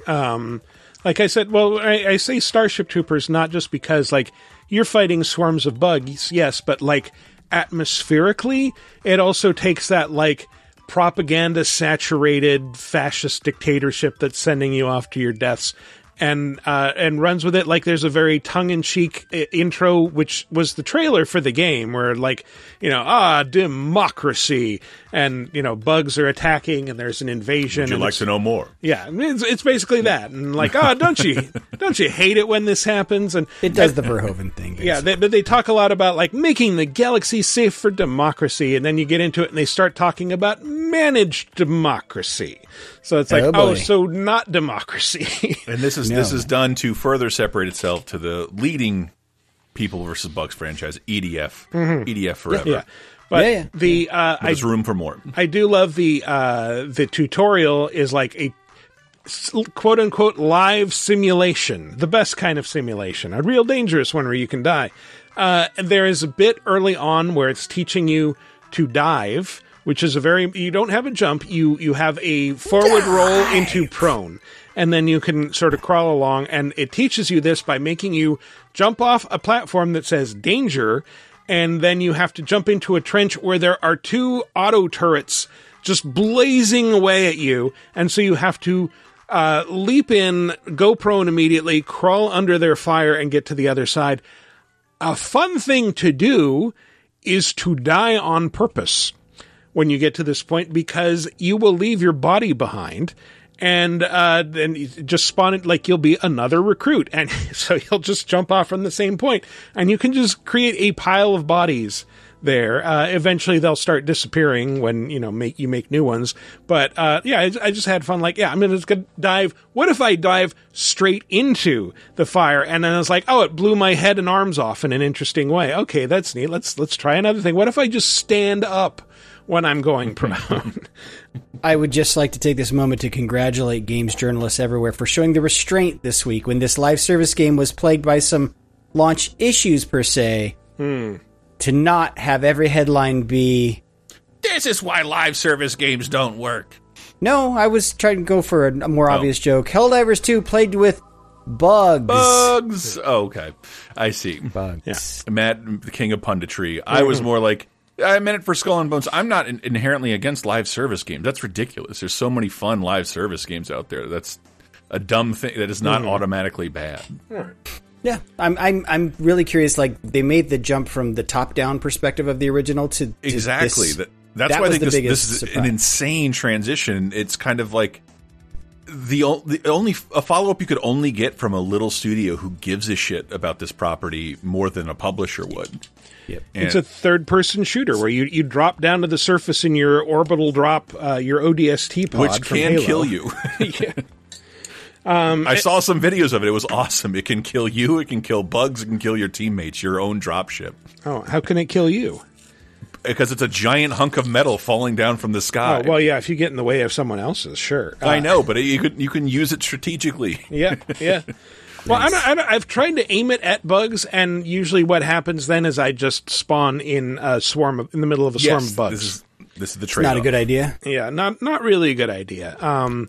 But another detail I did like, going back to the training thing, when you finish it, it's like, oh, you've earned your cape. Go step forward and claim it. And so you put it on, and like this thing is already covered in blood stains. So it's like that scene at the beginning of the All Quiet on the Western Front remake, where like a soldier dies and his uniform is immediately patched and washed and given to the next raw recruit. It's like, oh, I'm one of a chain of disposable people who are being convinced that like you're elite, and then you get like your own ship and you get to name it, and like it's like Mother of Midnight. It's always something of something, and like Legislator of Law. I almost went with. But then, yeah, the actual action is, you drop down, you shoot a bunch of bugs, you do various objectives in like a live war zone area where it's like, okay, we're pushing through this sector and we need you to go here and activate this pumping station or whatever. So sounds fun. It is super fun. It's a lot of fun. I'm sure it's even better co-op. Another thing we need to pair up online, and as long as someone gives it to me for free, you're gonna have to drag Bro Tato from my cold dead hands. Nope, it's $40. Gotta buy it. Oh, that's not bad at all. But it is. It was interesting. Like I grabbed it on Steam, just thinking like, maybe I won't like it, and I'll try it on Steam. And it is weird to see on a brand new game that you're playing on PC, the PlayStation startup screen with like God of War and Aloy and all this other stuff pop up. So okay, so it's still Sony affiliated. All right, yeah, cool. Yeah. They're publishing, but not on PS Plus, not yet. Anyway, who's publishing Banishers: Ghosts of New Eden? Well, that is I want to say it's Focus Interactive, but it's developed by Don't Nod. You know Don't Nod. The people behind Life is Strange. Oh, I thought you were reaching. I thought you had a sound to play. I was like, yeah, I know them. What's it going to do? I think you mean the people who made Remember Me. Yes, that's the game right. Everyone remembers. That's the first thing that comes to mind. Yeah. I know Don't Nod. Yeah, I played this for a little bit, and what I played, I enjoyed. Is it their model of game? Is it an interactive adventure game? No, it is an open world RPG where you play as a gamey game, man. Yeah, it's a gamey game. You play as banishers in the I want to say it's like the 17th century in New England in like a cursed colony that you're called in because it's not just ghosts. There's some horrible demon here, the nightmare, that you have to learn about and fight and banish. I'm guessing. Yeah, you have to banish. I remember the nightmare. It was a band fronted by a bear and a weasel, and they kicked the shit out of Emmett Otter and his jug band. The Nightmare. Yeah, the Riverbond. Yeah, that's what I was thinking. They're called the Nightmare. That's their technical the Nightmare Band. The Nightmare Band. I remember the Banishers of Inisherin. Yeah, Banisher. Great I wanted to make that joke, and you beat me to it. Damn it. But yeah, it is. I think early on, so it's a man and a woman, and you start out playing as the woman, who's the master, and the guy is her apprentice. And then, well, that's bullshit. I don't want to play no game that starts that way. Fuck that. I'm sorry. But yeah, you have to learn Easy about Maga Matt. Yeah. That's my famous character, Maga Welcome Matt. to Mad Matt's YouTube channel. Be sure to remember to hate comment, and dislike. Don't forget to tune in next week where we have, what is it, Straight Dave? Was that Straight Dave. I throw a chair at your YouTube channel. I've never heard straight be used as an adjective for a person like Straight Dave. Sounds like someone Vince McMahon would push on us. Sorry, Michael. Yeah, I'm trying to explain this game to you. So clearly, I haven't gotten to this point yet, but from all the previews of the game, we know at some point the woman dies, and we see her as she's alive. She's very straight, he's very rigidly to this idea that, like, I'm a banisher. If someone's dead, they can't be allowed to linger as a ghost. I need to banish them immediately. And you see this because, like, they get to the colony and, like, her mentor who called them there is dead. But he's lingering as a ghost, so you have to find his ghost, and he's like, no, I'm still me. I can help protect people here. I can be of use. And she's like, no, you have to be banished now. And Is this a tie-in with that new Casey Affleck movie, Ghost Story? No. No. See, no one laughed because no one's heard of that fucking movie. Yeah, you were seeing too many movies, Matt. You're the only one who's seen that trailer. I don't care. But she clearly dies at some point and then has to break her rule. And her apprentice / lover, Red, also breaks the rule. Like, he doesn't want to banish her. So she's a ghost companion, I guess, for the rest of the game. Red's like, no, it's all right. I'm kind of into that, actually. Mm-hmm. Yeah. Dude, I saw that movie Ghostbusters. Do that thing. So anyway, it's Ghost Banish. promising. I've looked at some reviews. I think it's hovering somewhere in the 70 to 80 range, and general complaint seems to be like, yeah, the open world is maybe spread a little thin. There's not a lot to do in it, but yeah, I don't know. What I've played so far is pretty promising, and I think I'm just a sucker for colonial era open world games. This game needs more banishing. It's your cup runneth over, Michael. It does. Colonial open world. Yeah. Arzette, the Jewel of Faramore. You know this game. Holy Lord. Did you play this? Did you play this one with its dildo remote? Not with its CDI remote, thank you. No. Was that really the CDI controller? Yes. Am I choosing to forget that? That's how it looked. We've talked about this a lot off mic, but limited run games launching a spiritual successor to the worst thing that ever happened to Zelda. Yep. And then releasing alongside it a $70 peripheral based on the worst game controller on the worst platform to play it appropriately. The CDI Zelda spiritually succeeded. Has it really? What expectations do you even have to live up to? This better not be good. It kind of is good. I bet it is. I'll say that. Like, it's a decent side scroller. It's tongue in cheek, but not overbearing. Like, it's not a parody of the CDI Zelda games. It makes a bunch of references to them, like the villain looks a lot like Ganon. He's got a pig snout. And there's he was beaten by Arzette and her friend Dale. And Dale is, like, retired as a bard, and he does, like, the Link, like, I just wonder what Ganon's at, like, those things that have been memed to death. But he's like, do the line. Finally, Do the line. and it sounds like an adventure I don't have to go on. And so then what you're saying is that you thought it was bad, and then you had to say, "Well, excuse me." Yeah, and he does the lame jokes, like, Arzette's being told, like, oh, there's color magic that you have to use to get through these barriers. Like, oh, please tell me there's only one kind. Like, oh, there's at least 3 kinds. And then he busts in and goes like, don't be blue, princess. And I'm like, oh, Christ. Oh, boy. And that's treated with the exact response it deserves, which is an eye roll. And, like, lots of bits where, like, the characters emote strangely into Arzette's space, and she just kind of, like, backs away or bats their hands away. And wait, do they C-Lab this thing where they, like, acknowledge this is sort of lame and now let's poke fun at it? Kind of, but it's subtle. It's more subtle than I expected. And but, like, even the developer is the splash screen is CDI Entertainment, like SEEDYEYE.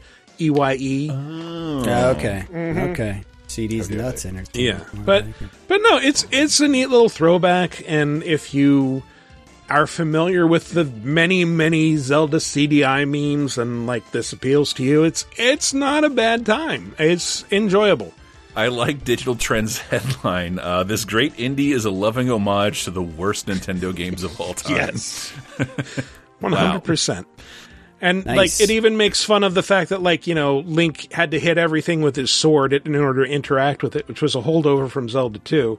But they make a big point oh yeah, your sword is smart and it will not hurt friendly people, but you will have to hit them with it to interact with them. Hey! I'm talking to you. Exactly. That's fine, as long as you don't use the pointy part of the sword. Yeah, I guess. yeah. She does threaten. It doesn't get hurt to get slapped with a sword. Yeah, she does threaten the mayor with it at one point. She's like, "My sword doesn't hurt friendly people, but you're not acting very friendly right now." Ooh. Oh shit! Talk to me about Tomb Raider 1 to 3 remastered, dinosaurs and whatever it is you're getting up to in Tomb Raider 1 to 3, or bats. Yeah, well, bats. Yeah, a lot of bats. It's a fun bat. Yeah. If you've never played the original Tomb Raider games, like I haven't, or you have a fondness for them, I never did. I was played them at a retail them. kiosk. I'm with Michael. Oh, I like when these were announced. That was my cynicism. I played the shit out of Tomb Raider 1 and 2 a ton, and they're like they're being remastered, and like that's okay. Yeah. Like there's not much to. I'm good. There's not much to fix. You could do to fix these things that Legend or Anniversary game didn't already do by making completely different games. Yeah, that was a remake. This is a remaster, and it's an interesting remaster. So what they do, it's a visual remake. Like everything looks, pretty, but like it still has that original PS1 jank kind of, but it's like a much smoother, more modern model of Laura. She doesn't have pyramid chest anymore. And are actions primarily grid based, whereas as a kid we'd avoid stepping on cracks to break our mother's back, and Laura only steps on cracks because she can't step in the middle of a square? Yes and no. So you can choose between the original tank controls and more modern controls. I feel like the modern controls are a lot easier to use. She still has that sort of weird, like when you're moving a block, you have to sit through a fixed animation where like, okay, now she's going to crouch down, she's going to pull this exactly one space backward, and then you're going to have to repeat the thing. You can't hold down the button. It is kind of excruciating. It's a weird game in retrospect. I also like that you can just hit start and immediately revert to the original graphics. Like it's like just I like when games instantly. do that. And there are parts where like the lighting in the new bit is a little bit murky, so you just switch and it's like, okay, I can immediately see my environment very crisply in like the PS1 era graphics, and it's a little bit easier to navigate through this bit. So that's neat. Again, like it's fun, but it's really strange. It's the definition of neat, and I maybe did a little rant a while back. This is like a thing for collectors, I feel like, more than players. Because like this isn't. Could this win over a new fan as opposed to like modern remakes we're used to? Yeah, I don't know that it'll win over a fan, but like if you're curious and you want to see like where it all began, like this is probably the best way to do that. Yeah, I don't mean to shit on it because like I have so much love. I do not regret any of the time I spent with the original Tomb Raiders, but I would never ever go back ever for any reason. The original Tomb Raider through like Core and Eidos, it just like, this is impossible. You can't make a game like this, and it shocked the fuck out of everybody that they could. But then my memories of it are walking over an awkward grid in total darkness, in total silence, shooting bats and mostly pulling blocks. That was what comprised a majority, especially 1. It improved in 2, and then got really derivative after that. Yeah. My memory of it is that it was the game everyone was talking about and insane about when I was like a freshman in college. And I did not have a machine that could play it. The one person I knew who did was my girlfriend at the time, who had it on her laptop. And in retrospect, it's one of those things like, I think the signs were there. She didn't like me very much. But that was one where like I asked to play it, and she like said like, oh no, all my friends keep coming over and asking to play it. I'm so sick of other people playing it. You have to play it. And finally, like after weeks of begging, she let me play it. And then she just like backseat drove the whole time, like, no, put your guns away. Put your guns away. There's nothing like, it's dark. I'm scared. I have to be ready. Like, no. Those are just going to get in your way when your platform. Just put them away. Like, oh, that's right. You have to awkwardly put your guns away to jump on ledges. Mm-hmm. And that's another thing. The modern control scheme just lets you hold LT to pull out your guns, and then you hit RT to shoot. So. And once again, my gamer cred played over and over again Tomb Raider 1 on Saturn. Wow. Yeah. But like even just playing this version, I get weird flashbacks to like, oh, this is sort of unearthing an unpleasant memory. So many bad games came out of Tomb Raider. It wasn't like Mario or Call of Duty. There was a ton of ripoffs, and they're all the worst. The worst. Yeah. And they all have that sort of awkward canned animation stuff. But anyway, sorry, go ahead, Matt. Let's see. One release we were not able to play because it wasn't out as of recording is that Mario vs. Donkey Kong remake on the Switch. But I did play a free expansion for Microsoft Flight Simulator, baby, is back with...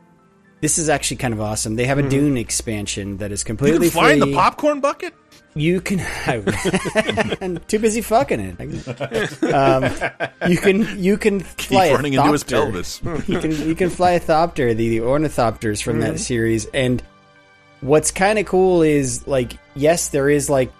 They did Top Gun expansion previously, and there are, like, missions and worlds, and you can actually go fly inner axis and stuff like that. But the coolest part to me is I straight up just, like...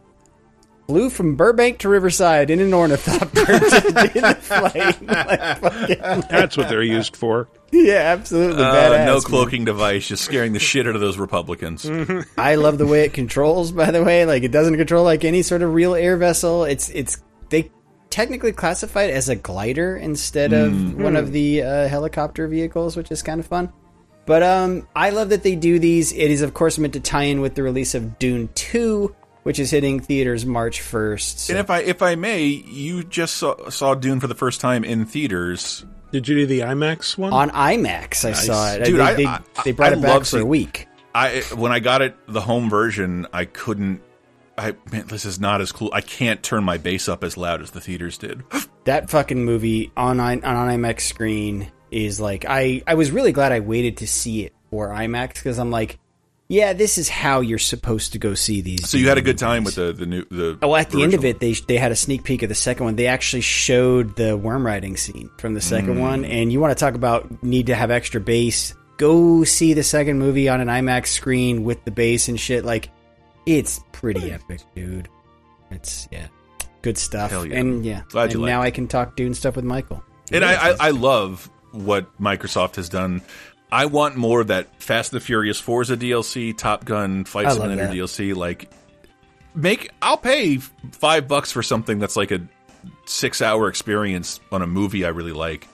You don't have to put a whole development team in a bunker for 2 years to make an experience based on a movie I like. Very, very good. If I may make a suggestion, because I was voicing off mic some frustrations to you guys, the client size of Microsoft Flight Simulator is quite lofty. Like, hundreds of gigs at this point. I finally got fed up because I was I was having to delete too many games to free up hard drives. I said, fuck it. I'm just going to do xCloud, the Microsoft cloud streaming thing with this, which was weird because I'm on my console and I'm playing this game, which, by the way, the game itself streams most of the environment anyway, because that's part of the secret of that game. How it's able to reproduce an entire globe is it's streaming it in. But as I'm streaming it, the client on whatever the server is or whatever is running it there in the cloud had not installed the Dune update, so I had to sit there and do a download to a virtual machine and install that, which was really weird because I got to see how fast the download connection was on those Microsoft servers. At one point, it was only like 60 megabits per second or whatever. Wow. But then it sped up. But I get 1,000 up, 2 down. It was really weird. But I can say that game is very playable over cloud streaming. Like, you don't need to install the huge client if you just want to go in and check out a thing. It does not a lot of stuff to run into in the air. It does a thing where, like, if you open a game more than a few times in cloud streaming, it gives you the prompt like, hey, you seem to be enjoying this. Do you want to download it? Which is them admitting, like, this is the proper experience, you know? But I'd say for Flight Sim, if you've never tried it, you should probably stream it first to decide if you really want to use up all that bandwidth, because it's a fucking hefty client. Yeah, if you want to delete your 700 Tomb Raider games, Michael. Never. All those fan games. All those nude patches. Oh my god, glorious origami titties. Like some upset fan saw another fan version that was like, her nipples clearly wouldn't look like that. I must create my own version. They're supposed to be the size of dinner plates, damn it. Sorry. Gross. We had to go there, didn't we? New releases. Anyway.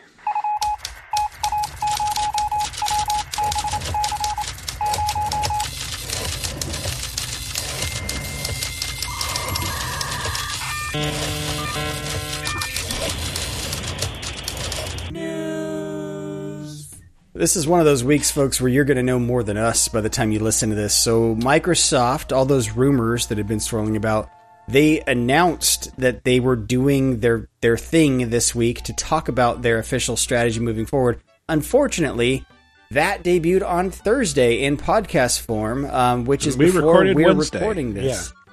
Although, a lot of things have leaked out because prior to that Thursday podcast, I guess Microsoft did like an all-hands employee meeting where they talked about some of the things that will no doubt be announced this Thursday. So I might get some stuff wrong, and again, you're going to know more. But basically, what is leaked so far is that the rumored 2 first games that Microsoft is going to launch on rival consoles, meaning PlayStation and maybe Switch, is Hi-Fi Rush and Pentiment. Everyone forgot about Pentiment, which was a game that everyone loved. It's really good. If you like whodunits. Nope. And then Sea of Thieves is also thought to be, that one feels like the most natural for me. Live service game, you got to try to get as many players on a server as possible. Why not have crossplay and put Sea of Thieves out there? Other things, so during that town hall, it seems like Phil Spencer confirmed that Call of Duty, there will be a new Call of Duty this October. They talked about the fact that Microsoft will be producing a future console, so it appears they're not getting out of the console business entirely. And then they are still promising that Xbox on every screen, which could be cloud streaming on certain things. It could mean Game Pass on other consoles. I guess you might know more than us when you hear that. It was my prediction. Like, Microsoft, the Surface isn't the best tablet in the world, but they still keep making them. And if the conversation has been happening for years, our consoles, if they're not Nintendo, and even that has an NVIDIA chip in it, even the new one apparently, they're just PCs anyway. But if you made an optimized PC meant to do nothing but play games and could play you cheap Microsoft games, fuck yeah, I'll keep buying that. Yep. So again, you'll know more, but it seems that, like we predicted last week, a lot of folks are upset about a whole lot of nothing. Certainly seems like Microsoft's still going to be a first-party publisher. I don't know. Maybe a third-party. See them moving away from the goal of 2002. We want this Sony and Nintendo licensing money. We want, 5-10% of every game sold on a platform? I can see them move. They're never going to be able to compete in that space. So why not do something a little slimmed down? Why not focus on being a game studio? Microsoft has tried making consumer products before and is largely backed out of trying to dominate that space, from the phone to the tablet to the PC. Doesn't mean there won't still be Microsoft stuff out there. I just don't want to see more layoffs in the games industry in development. What's weird to me is if that's their strategy of, okay, we're just basically going to be a third-party publisher, kind of the one area they've been lagging behind the other first parties is actually game development and publishing. Like, they're doing sort of everything else, and so I doubt that's their primary pivot, because it's like, well, this is the one thing you haven't been able to ship many first-party games, so why would your strategy all of a sudden being like, we're a third-party publisher who's going to push more games on other people's platforms? Game Pass is, like, there's a ton of people who work on Microsoft Office and a bunch of other Microsoft technology none of us give a shit about and never talk about. That's not supposed to work on Microsoft-specific products. So, just more software to Microsoft. It's fucking Word. It's Excel. Yeah. And then I keep thinking about, like, well, what if Microsoft were to exit the console market? And, like, the console market would be weirdly lopsided. if that happened, if it were just like PlayStation and Nintendo, like the Switch, do not, they compete directly, but at the same time they don't. They both fill a distinct niche. Yep. And like, be all Japanese, which, not to sound like racist or anything, but like that's a different market, and it'd be crazy to see Japan going back to dictating the entire games market. I mean, they've done it before, but I mean, they're kind of doing it now. Yeah, but also like then it's just like the console agnostic future. Like I remember my dad recently saying to me, like, well, you buy games for the PlayStation, you buy games for the Xbox. Wouldn't it make sense if like just games would work on everything and like there were like a unified standard?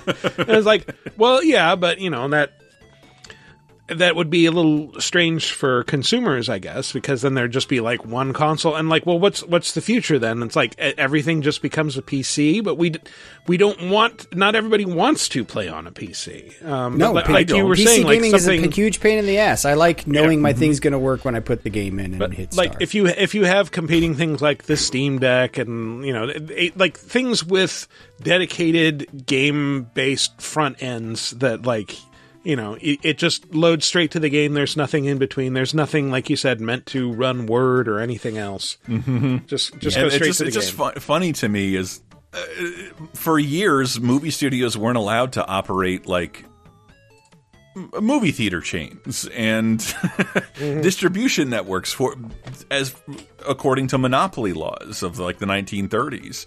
You just made movies.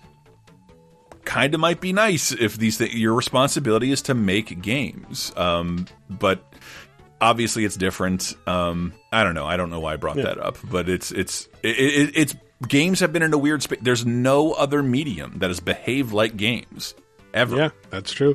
Well, it's like you know, thinking about it in terms of like, what if consoles were like DVD players where everyone could, like they all played the same DVDs? What if they were like tape decks or CD players or literally anything that's ever existed? Exactly. Only games operate like this. And I don't know if it's a good or bad thing. I don't know how that shapes things out, but it would be different. Yeah. Well, actually, weren't we just poking fun earlier in the show? A platform that tried it the other way around. Wasn't the CDI a platform that multiple hardware manufacturers could take that? But it was also shit.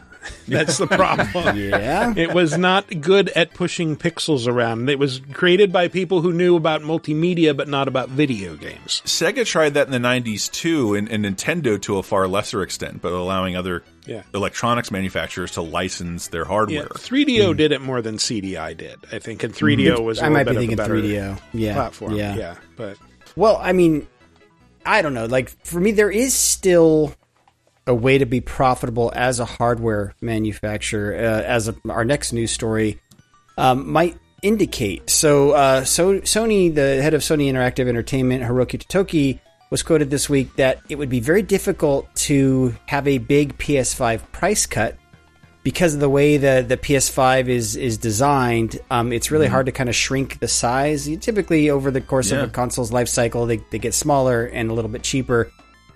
A lot of what's contributing to that is kind of like just the footprint of the PS5 and the way it's designed. It is hard to shrink it down, but also component prices are not really going down like they traditionally do. In fact, the only area where they could see some potential savings is like memory. Everything else is kind of the costs are increasing, which is, you know, remember, not too long ago, Sony, when they did their revision with the Lite version, they used to have a $500 and a $400, the digital only. With Lite, there's a $500 and a $450 version, right? So they kind of, it's de facto an increase versus the $400, right? I don't want to ramble too much, but I was talking to someone about, like, remember all those years ago was modding arcade 1-ups and, like, did that first one, like, oh, this is like $60 worth of parts. And during the pandemic, all right, now this is $300 worth of parts for the exact same things. And those prices have stuck around. Because I was going to mod this other machine, and it I need a Dell Optiplex, because, come on, this is the thing they gave state workers in 2016. It's a $70, it's a $300 machine now. That's just the way it is. It's a $300 machine. It became a less than $100 project became a $600 project, and I abandoned it. So I don't know how the fuck they're supposed to manufacture. to design and manufacture a new console, like a brand new looking console, I don't see it at all. I wouldn't do it. No, sorry, I misquoted earlier. It's not memory; it's storage. Is the only area where they might have some savings. So, like storage since like 10 years ago fluctuates wildly. It goes up and down pretty rapidly. I wonder too if part of this isn't being driven by. I mean, it took so long for people to be able to get consoles this cycle that it's like the demand's still pretty high for PS5s. You know, like I don't see them abundantly on shelves still to this day. Yeah. Not even Switches, only Xboxes. So part of that could just be driven by like, but we don't need to lower the price. We're doing fine. They had record quarters last year in terms of number of active users playing them on the platform. The cost and design, and especially manufacture of a brand new looking console is, I think, infeasible and might be something that that'll be the past for us. When people could, and the bizarre thing, I think Sony said this week, the PS5 is on the back nine of its and entering the latter stage of its life cycle, which so is such a bizarre thing because it feels like it just came out. I know, even though it was over 3 years ago, but because nobody could get it for like at least 2 years.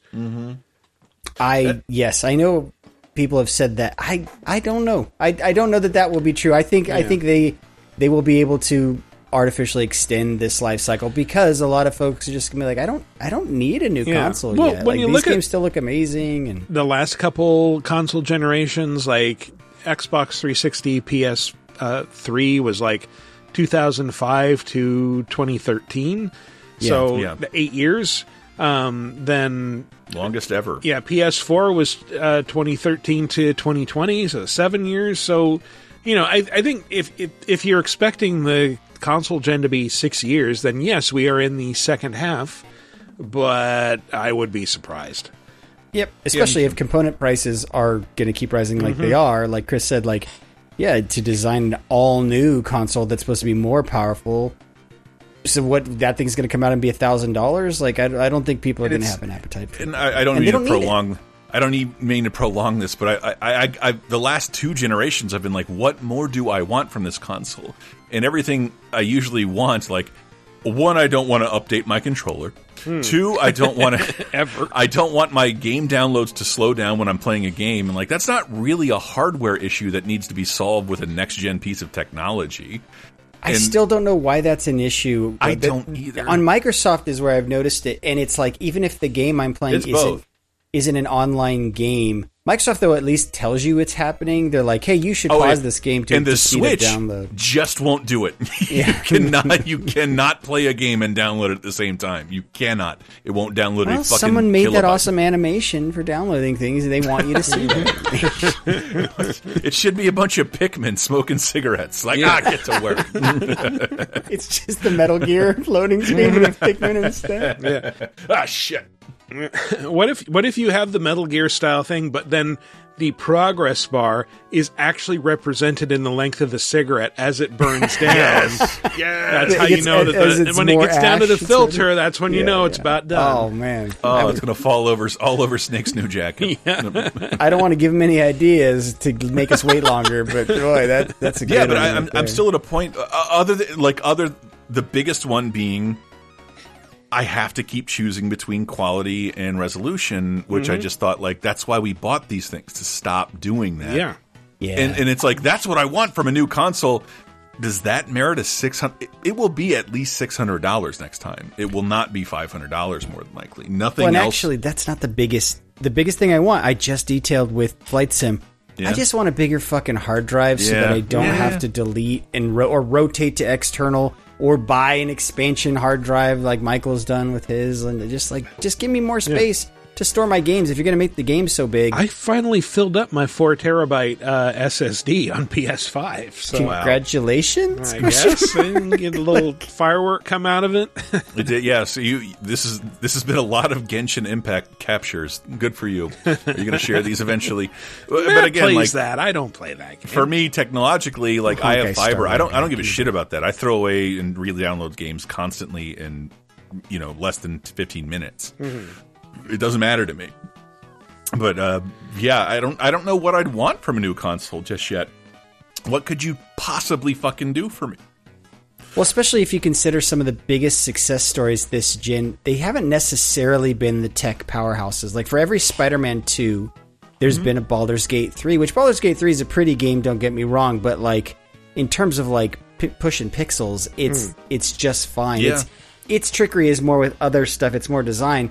But that game, interestingly enough, helped sort of make up part of Hasbro's year. So on Hasbro's investor call, it was revealed that Baldur's Gate 3 alone has earned about $90 million of licensing fee just for Hasbro. That's not what the game is made, right? That's just the licensing fee. So considering the average licensing arrangement, I mean, it varies depending on the property. As much as 70%, on Hasbro's end. It's made Hasbro $90 million. That it basically was 7% of their revenue. Do you think that's enough to bring back the old Wizards of the Coast team? No. Well, that's the thing is it didn't. That's obviously for didn't, shareholders. They can't have that. That's for company. That money's for company. It didn't make enough to save those jobs. And actually, one thing though, they've already given guidance that like their shareholders should expect a dip in revenue next year because they won't have another Baldur's Gate 3 going on. So yeah, a passionate group of people working outside the company didn't make something this year, so get fucked. Maybe the same people deciding what goes into Baldur's Gate shouldn't be deciding what accessories go into Mr. Potato Head, but they are. God damn it! I hate one company owning everything. I did see that rumor like a few weeks ago that they were planning to, like, allegedly there were talks about selling Dungeons and Dragons to Tencent, which would be weird. Oof. Like, would they have to censor ghosts out of D&D? I don't know. But that turned out to just be false. Like, people from Wizards of the Coast said, like, no, there are no plans to sell D&D to anyone else. Yeah, and no magic. That's disrespectful to the laws of physics. Yeah. Yeah, they also own magic. That's right. Anyways, so that is all the news that's fit to play. Bam. All right. Well, let's move on to the community segment, which is always a segmenting our community, etc., etc. Last week's question of the week was, what video game villain deserves their own game? On the official Laser Time community on Facebook, Bree Stafford says, I would love to play a game starring the Koopalings. I'm thinking a platformer that takes place behind the scenes of Super Mario World, where once Iggy gets defeated in the first castle, he journeys to help Morton defeat Mario in the second castle. It was like a Three Little Pigs situation. Only to arrive a tad bit too late. Have this continue with an increasing amount of Koopalings working together to get across the platforms until they are all joined together to go rescue Bowser after his defeat. Not only would something like this be cool to see, but it also welcomes in creative level building as the number of the party increases per world and the stages get more difficult to counterbalance the team's capabilities. This, or an interquel telling the story of Bowser and the Koopalings' journey from the end of Super Mario 3 to crash landing and taking over Dino World and Super Mario World, would be great. That's really creative. Thank you for sending that. Awesome. It was a great idea. Yeah. Fantastic. I want to see Amazing Larry Koopa starring in his own game forever. Yeah. Morton Koopa Jr., which is a reference that people no longer remember what it was referencing in the first place. He was the Koopaling who faked being beat up by skinheads in a San Francisco bathroom. Chain smoked, blew the smoke in Mario's face. Everybody knows. Yes. From threads.net, Andy, Ryan, Casey. Oh boy, if you're a Chiefs fan, guy, I'm a Niner fan. You got us this time again, but damn it. Anyway, it was a well-fought game. Sure. Yeah, whatever. Just let me play a whole Yakuza title as Majima. Bonus if he has the shotgun from Dead Souls. Yeah, I would love that as well. So, yes, I understood that reference. Okay. I didn't. Dead Souls kidding. Is the zombie survival zombie. And from the Hellside, formerly known as Twit, I want a game for M. Bison from Street Fighter, recruiting flunkies, procuring resources from weak nations, and taking Ryu down a peg or two would be pretty fun. Play the Bison clip, and I don't know which one he means. He means Battle this of the one. World. But for me, it was Tuesday. There it is. I thought he meant yes. Yes! That one's good, too. It's a great clip. This is delicious. This is delicious. I'm just glad he had a good time in his final role. Come on. That's from the Street Fighter cartoon. That ran Raul on Julia, USA. I believe, said, "This is how I want to go out." Says M. Bison in a terrible Street Fighter movie. It powers my desk where I sign my name on the back of the checks that will go to my children because I know I'm not going to live long enough to cash them. Okay, so maybe that's not true, but everyone knows that was Orson Welles' last word. I want to be a giant planet who eats. I want to be a toy that eats other toys. That's what he said. That's what he said. That was his about his Transformers role. last words. Look it up. Look it up. Do the research. Yeah, on Bluesky, Wolf Studios Art at wolfstudiosart.bisky.social says, the world deserves a wine mama with Ari Village's Lady Dimitrescu. I've never heard that. A management sim where you have to run a successful winery, source locally harvested fresh ingredients, and make sure your staff are obedient. Or a Dimitrescu beach volleyball game, or whatever. I'm not fussy. I can't stop having wine. I can buy the most delicious wine now. Business is in my blood. I can see past the numbers. I'm scared about how much I need wine. I can't even watch a movie anymore without a big pour of wine. And That's popcorn. the only wine mama anyone should care about ever. Wine mama. Oh, I can't stop having wine. Patty Harrison for president. Good Lord. Good Lord. I love that. I got trapped in the Charlie Brown balloon. And the pants. I got sewn into the Charlie Brown's pants. My Charlie Brown pants money's not growing. It's just shrinking. I don't know business. You gotta. It's so good. We also have a video response from Cody Smith, who says, this is probably going to be amazing. What is up, Video Game Apocalypse? Cody here, and I'm answering your question of the week with a bit of a spoiler-heavy answer. So if you have not played the game Sea of Stars and you care about the story or want to experience it for yourself, go ahead and skip ahead 1 minute and 38 seconds. so you can avoid my answer. So with that disclaimer out of the way, my answer comes from the game Sea of Stars, and I would like to see a game around Burgraves and Erlina. Anyway, Burgraves and Erlina are not necessarily introduced as bad guys, but you find out about halfway through the game that they are involved in some way. Unlike Zale and Valir, the Solstice Warriors that you play as in the game, Burgraves and Erlina are eventually tainted and moved towards the evil side. But I think the reason that they turn evil is interesting. They're born into this world where they have to be Solstice Warriors, and they don't necessarily want to have to do that. They have to fight these giant evil beasts and ultimately are basically doomed to die. So I could totally see being a bad guy to buck that system, not necessarily to hurt anybody. Burgraves and Erlina are interesting because they have differing ideas about power. For example, Erlina wants to leave the system so that she can be powerful herself, and Burgraves just wants to be rid of it. He wants to be gone, he doesn't want to have anything to do with it, and he even just goes away. So I think it would just be an interesting game to like play their version of Sea of Stars like before they turned evil. So thanks for listening to my answer, guys, and we'll see you tonight. All right, thank you. And mad props for being able to remember the name of the game, which I could not do earlier.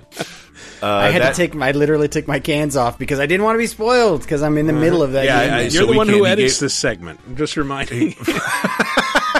I don't need to fucking edit a pre-canned video answer, baby. I'm good. I can skip it over. Right. Yeah, clearly Cody did his editing himself, and I don't want to. He already labeled a spoiler, but that is a really, really great one because it's people who break bad for good reasons, and seeing how they got to that decision would be fucking fascinating. Yeah, great game, Sea of Stars. All right, well, a new question of the week. Last minute substitution. What's the biggest asshole move you've ever pulled in a game? Game that little sandboxy game maybe that gives you some choices. Choice that sticks in your mind as particularly bad. I got really mean with my Sims in Sims 2, and I'm not just like I killed them or electrocuted them or took the ladder out of the pool. No. I You don't speak until spoken to. I was trying to have like a Lothario character. It's like, this guy is going to sleep with all the ladies in the neighborhood. And a woman came over and he started a relationship with her, and then like found out she's married. Like, oh shit, what are we going to do about this? Clearly, we're going to invite the husband over, build a room around him, fill it with one-way mirrors so he can see out but other people can't see in. And then I'm going to put a bed in front of it and cuck him right in front of him. He's going to go insane. I'm going to replace the mirrors with windows. That might not be a real thing, the mirrors, but he was in there with windows. He could see everything that was going on. And then I taught my sim how to paint, and I painted a portrait of the man in there going insane. That's the worst thing I've ever done. That is digital magnifying glass to an ant right there. Yeah. That, and I did feel genuinely guilty about, I think in Civ 5, 6, I was like way more technologically advanced than every other civilization, and I nuked Norway. And they were very apologetic about it, begged for peace. I did it in exchange for their remaining cities. They're like, okay, yeah, sure, whatever. I nuked them again. And they did not even mention it. They weren't even mad. And I feel so bad about it. These were Vikings at one point. Mm-hmm. You know, and having read Lords of Chaos, the jail time for that is like 3 years. You'll get out and make more black metal music. Yeah. Felt bad about it. Anyway, someone else go. I'm notorious. Like, Sea of Thieves is the closest I've gotten. Like, it's giving me the option, like, I want to trade and see the planet. And, like, I'm going to rob everybody. Those are the decisions I have made. Yes. I don't know if they'll have any bearing on anything, but I can't do it. If I'm asked to make my own choices, I want to be the noble hero. And I remember at Games Radar, I played a little bit because I couldn't do it in Mass Effect, and we did like Shepard. We did like Brett had the idea, like, let's just show all the asshole options as Shepard, because I can't really do them throughout normal play, so let's be the biggest asshole we can for an hour. It's hard to bring yourself to be rude. I love that video because like we all got to make those selections that we wouldn't have made in our normal game playthrough. And but I know I've told this story before, but I love it because it's like my first week at Games Radar. I'm an intern and I'm doing something, I think, for Michael, and I'm paid to do it. I think it was the second top 7. And it was girl-on-girl kisses because we were a progressive outlet. And I got handed that, by the way. I was ordered to do that. That was not my idea. Oh, sorry. Later on, you got handed that. Never mind. The story, like, Chris, we need footage of Jade Empire. It is gaming's only girl-on-girl kiss, like that you can manufacture. You can do it. You can achieve it. I think there was like one that happens in a Fear Effect cutscene, but even then they would like cut away when it happens. And but Jade Empire, the Fear Effect one, they were doing it to distract some guards with the camera. So, but this was one like, you know, you can romance this person. So like, hey, your job, we're gonna pay you to go home for 4 days and play through Jade Empire as this character and look up this guide, follow these options, and then fuck the shit out of this girl as a girl. And I never played Jade Empire before, and I was having a fucking blast because I like didn't love Knights of the Old Republic, but I also like, shit, time's running out, and I rushed through a conversation. I was like, I'm in control of all these slaves, and I'm just like, I gotta go, and like, do you? Yep. Then, shook. Yes. That. Shook. Like, and then, boom! All of my slaves get slaughtered in front of me because apparently I made that decision. Whoops. And I still feel bad about it to this day. Mostly because by the time I got to the office the next day, as if we did not have phones or email, he's like, oh, I didn't tell you.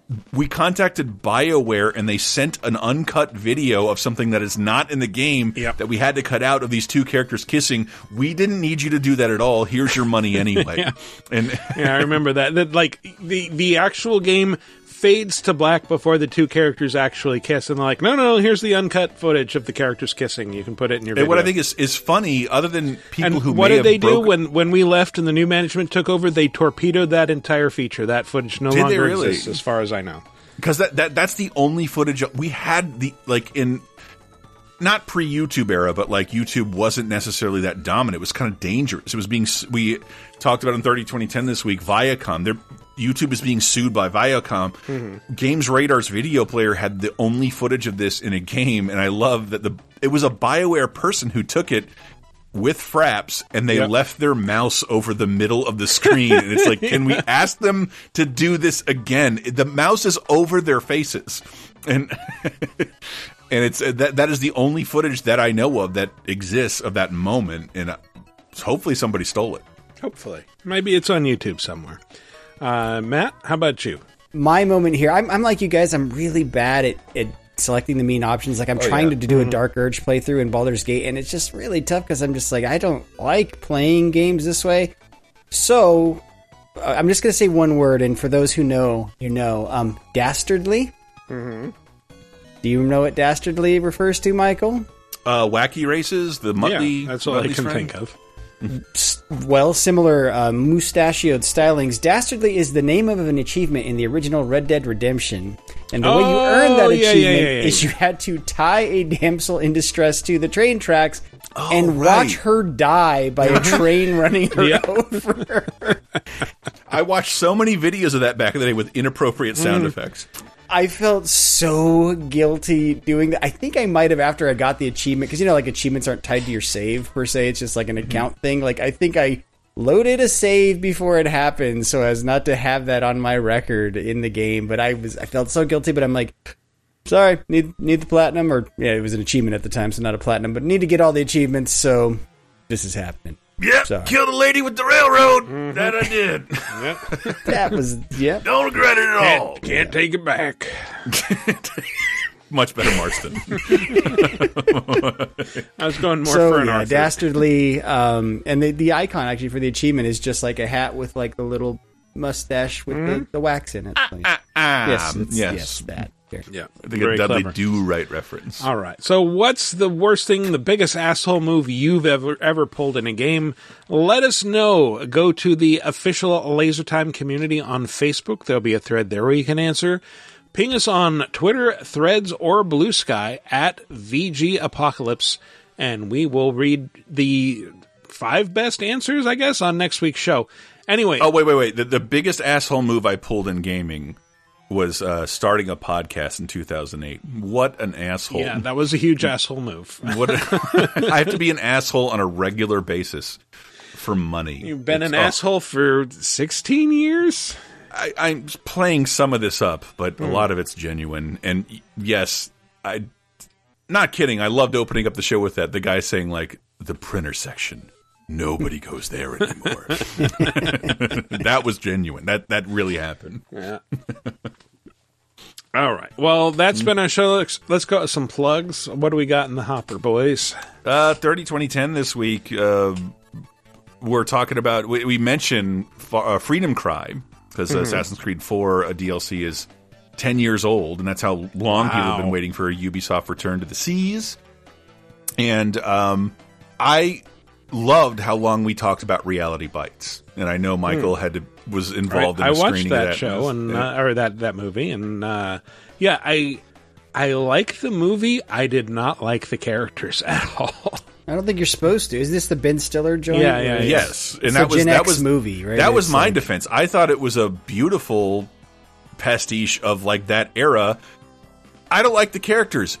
Did you like you in your early 20s? Because I don't, and I did and said a lot of similar things, and yeah, like I thought it was profound and beautiful, and to like rediscover that and like take it back, like money, and like forget about that shit. This is how the 90s were, and there's this awesome time capsule showing you what that was like.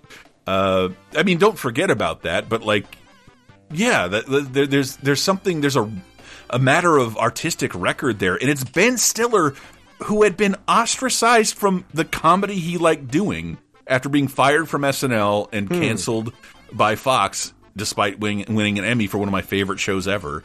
He does this career pivot, and it's this, in hindsight, given how famous he would become, a really odd point in his career. What a strange movie for Ben Stiller. Yeah. So 30-2010 this week, yeah, and on patreon.com/lasertime, $5, got a bunch of extra VGA stuff over there. Video game guidance whenever we can all finish a game.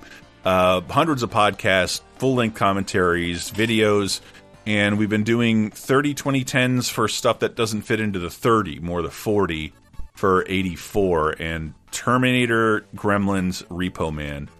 Just today, Alex Cox like, I want to do a Repo Man 2. Like, sure, buddy. Please You've do. earned it. Yeah. You've earned it. Do it. Do it. Can't wait for that to come to my favorite streaming service and be forgotten and probably removed within a year. True. That's the way things work. Not backing on him or the movie. Just that's just No. You're right. Work. You're right. Lord knows what's going to happen. I was thinking about Coming to America 2, which is something I wanted for 30 years. Came out. I didn't love it, but I don't want it to disappear. But it's a Paramount movie on Amazon service. What happens to that? Amazon paid for that. Holy shit. Anywho. Yep. Patreon.com/lasertime. Here, Matt, Michael, and I talking about a ton of stuff. And, support a show that you like. Yes, this isn't not work sometimes. And I was so exhausted from Valentine's Day and some personal stuff. And I'm climbing out of bed. Skull and Bones must play for show. And I sounded more and more Brother Theodore Gollum every time I did it. Oh, no, you have to play a free game. It's not that, but like we have to play other stuff too, and Michael does it more than any of us. That's so true. like it's not work. Yeah. No, I hear you. Yeah, I'm out here playing Banishers of Inisherin. Not you guys. There it is. He got it. Oh, did you do that fucking super move where you choke the donkey with a severed finger? Yeah. Fucking rules, man. Aw, poor donkey. And then my quick plug is, we've had some ads on the show recently, so please do go support our sponsor because it does help us. It basically helps us get more ads, which helps keeps the show running. So, or at least type in the URL. Pretend to. NordVPN.com/lasertime. Hopefully you've been enjoying the ads I've been recording. A different one every time for you folks. I try to educate and entertain and at least have some sweet background music. I couldn't be more excited because it's the first I'm hearing about it. Yeah, try to entertain and educate, not overstimulate. See, I'm quoting JJ the Jet Plane. Never mind. Anyway, that has been our show. Thanks for listening, everybody. You can follow us, as always, on the Twitters, the Threads, the Bisky at VG Apocalypse, or me personally at Wikiparas. Thanks for listening. We'll see you next week.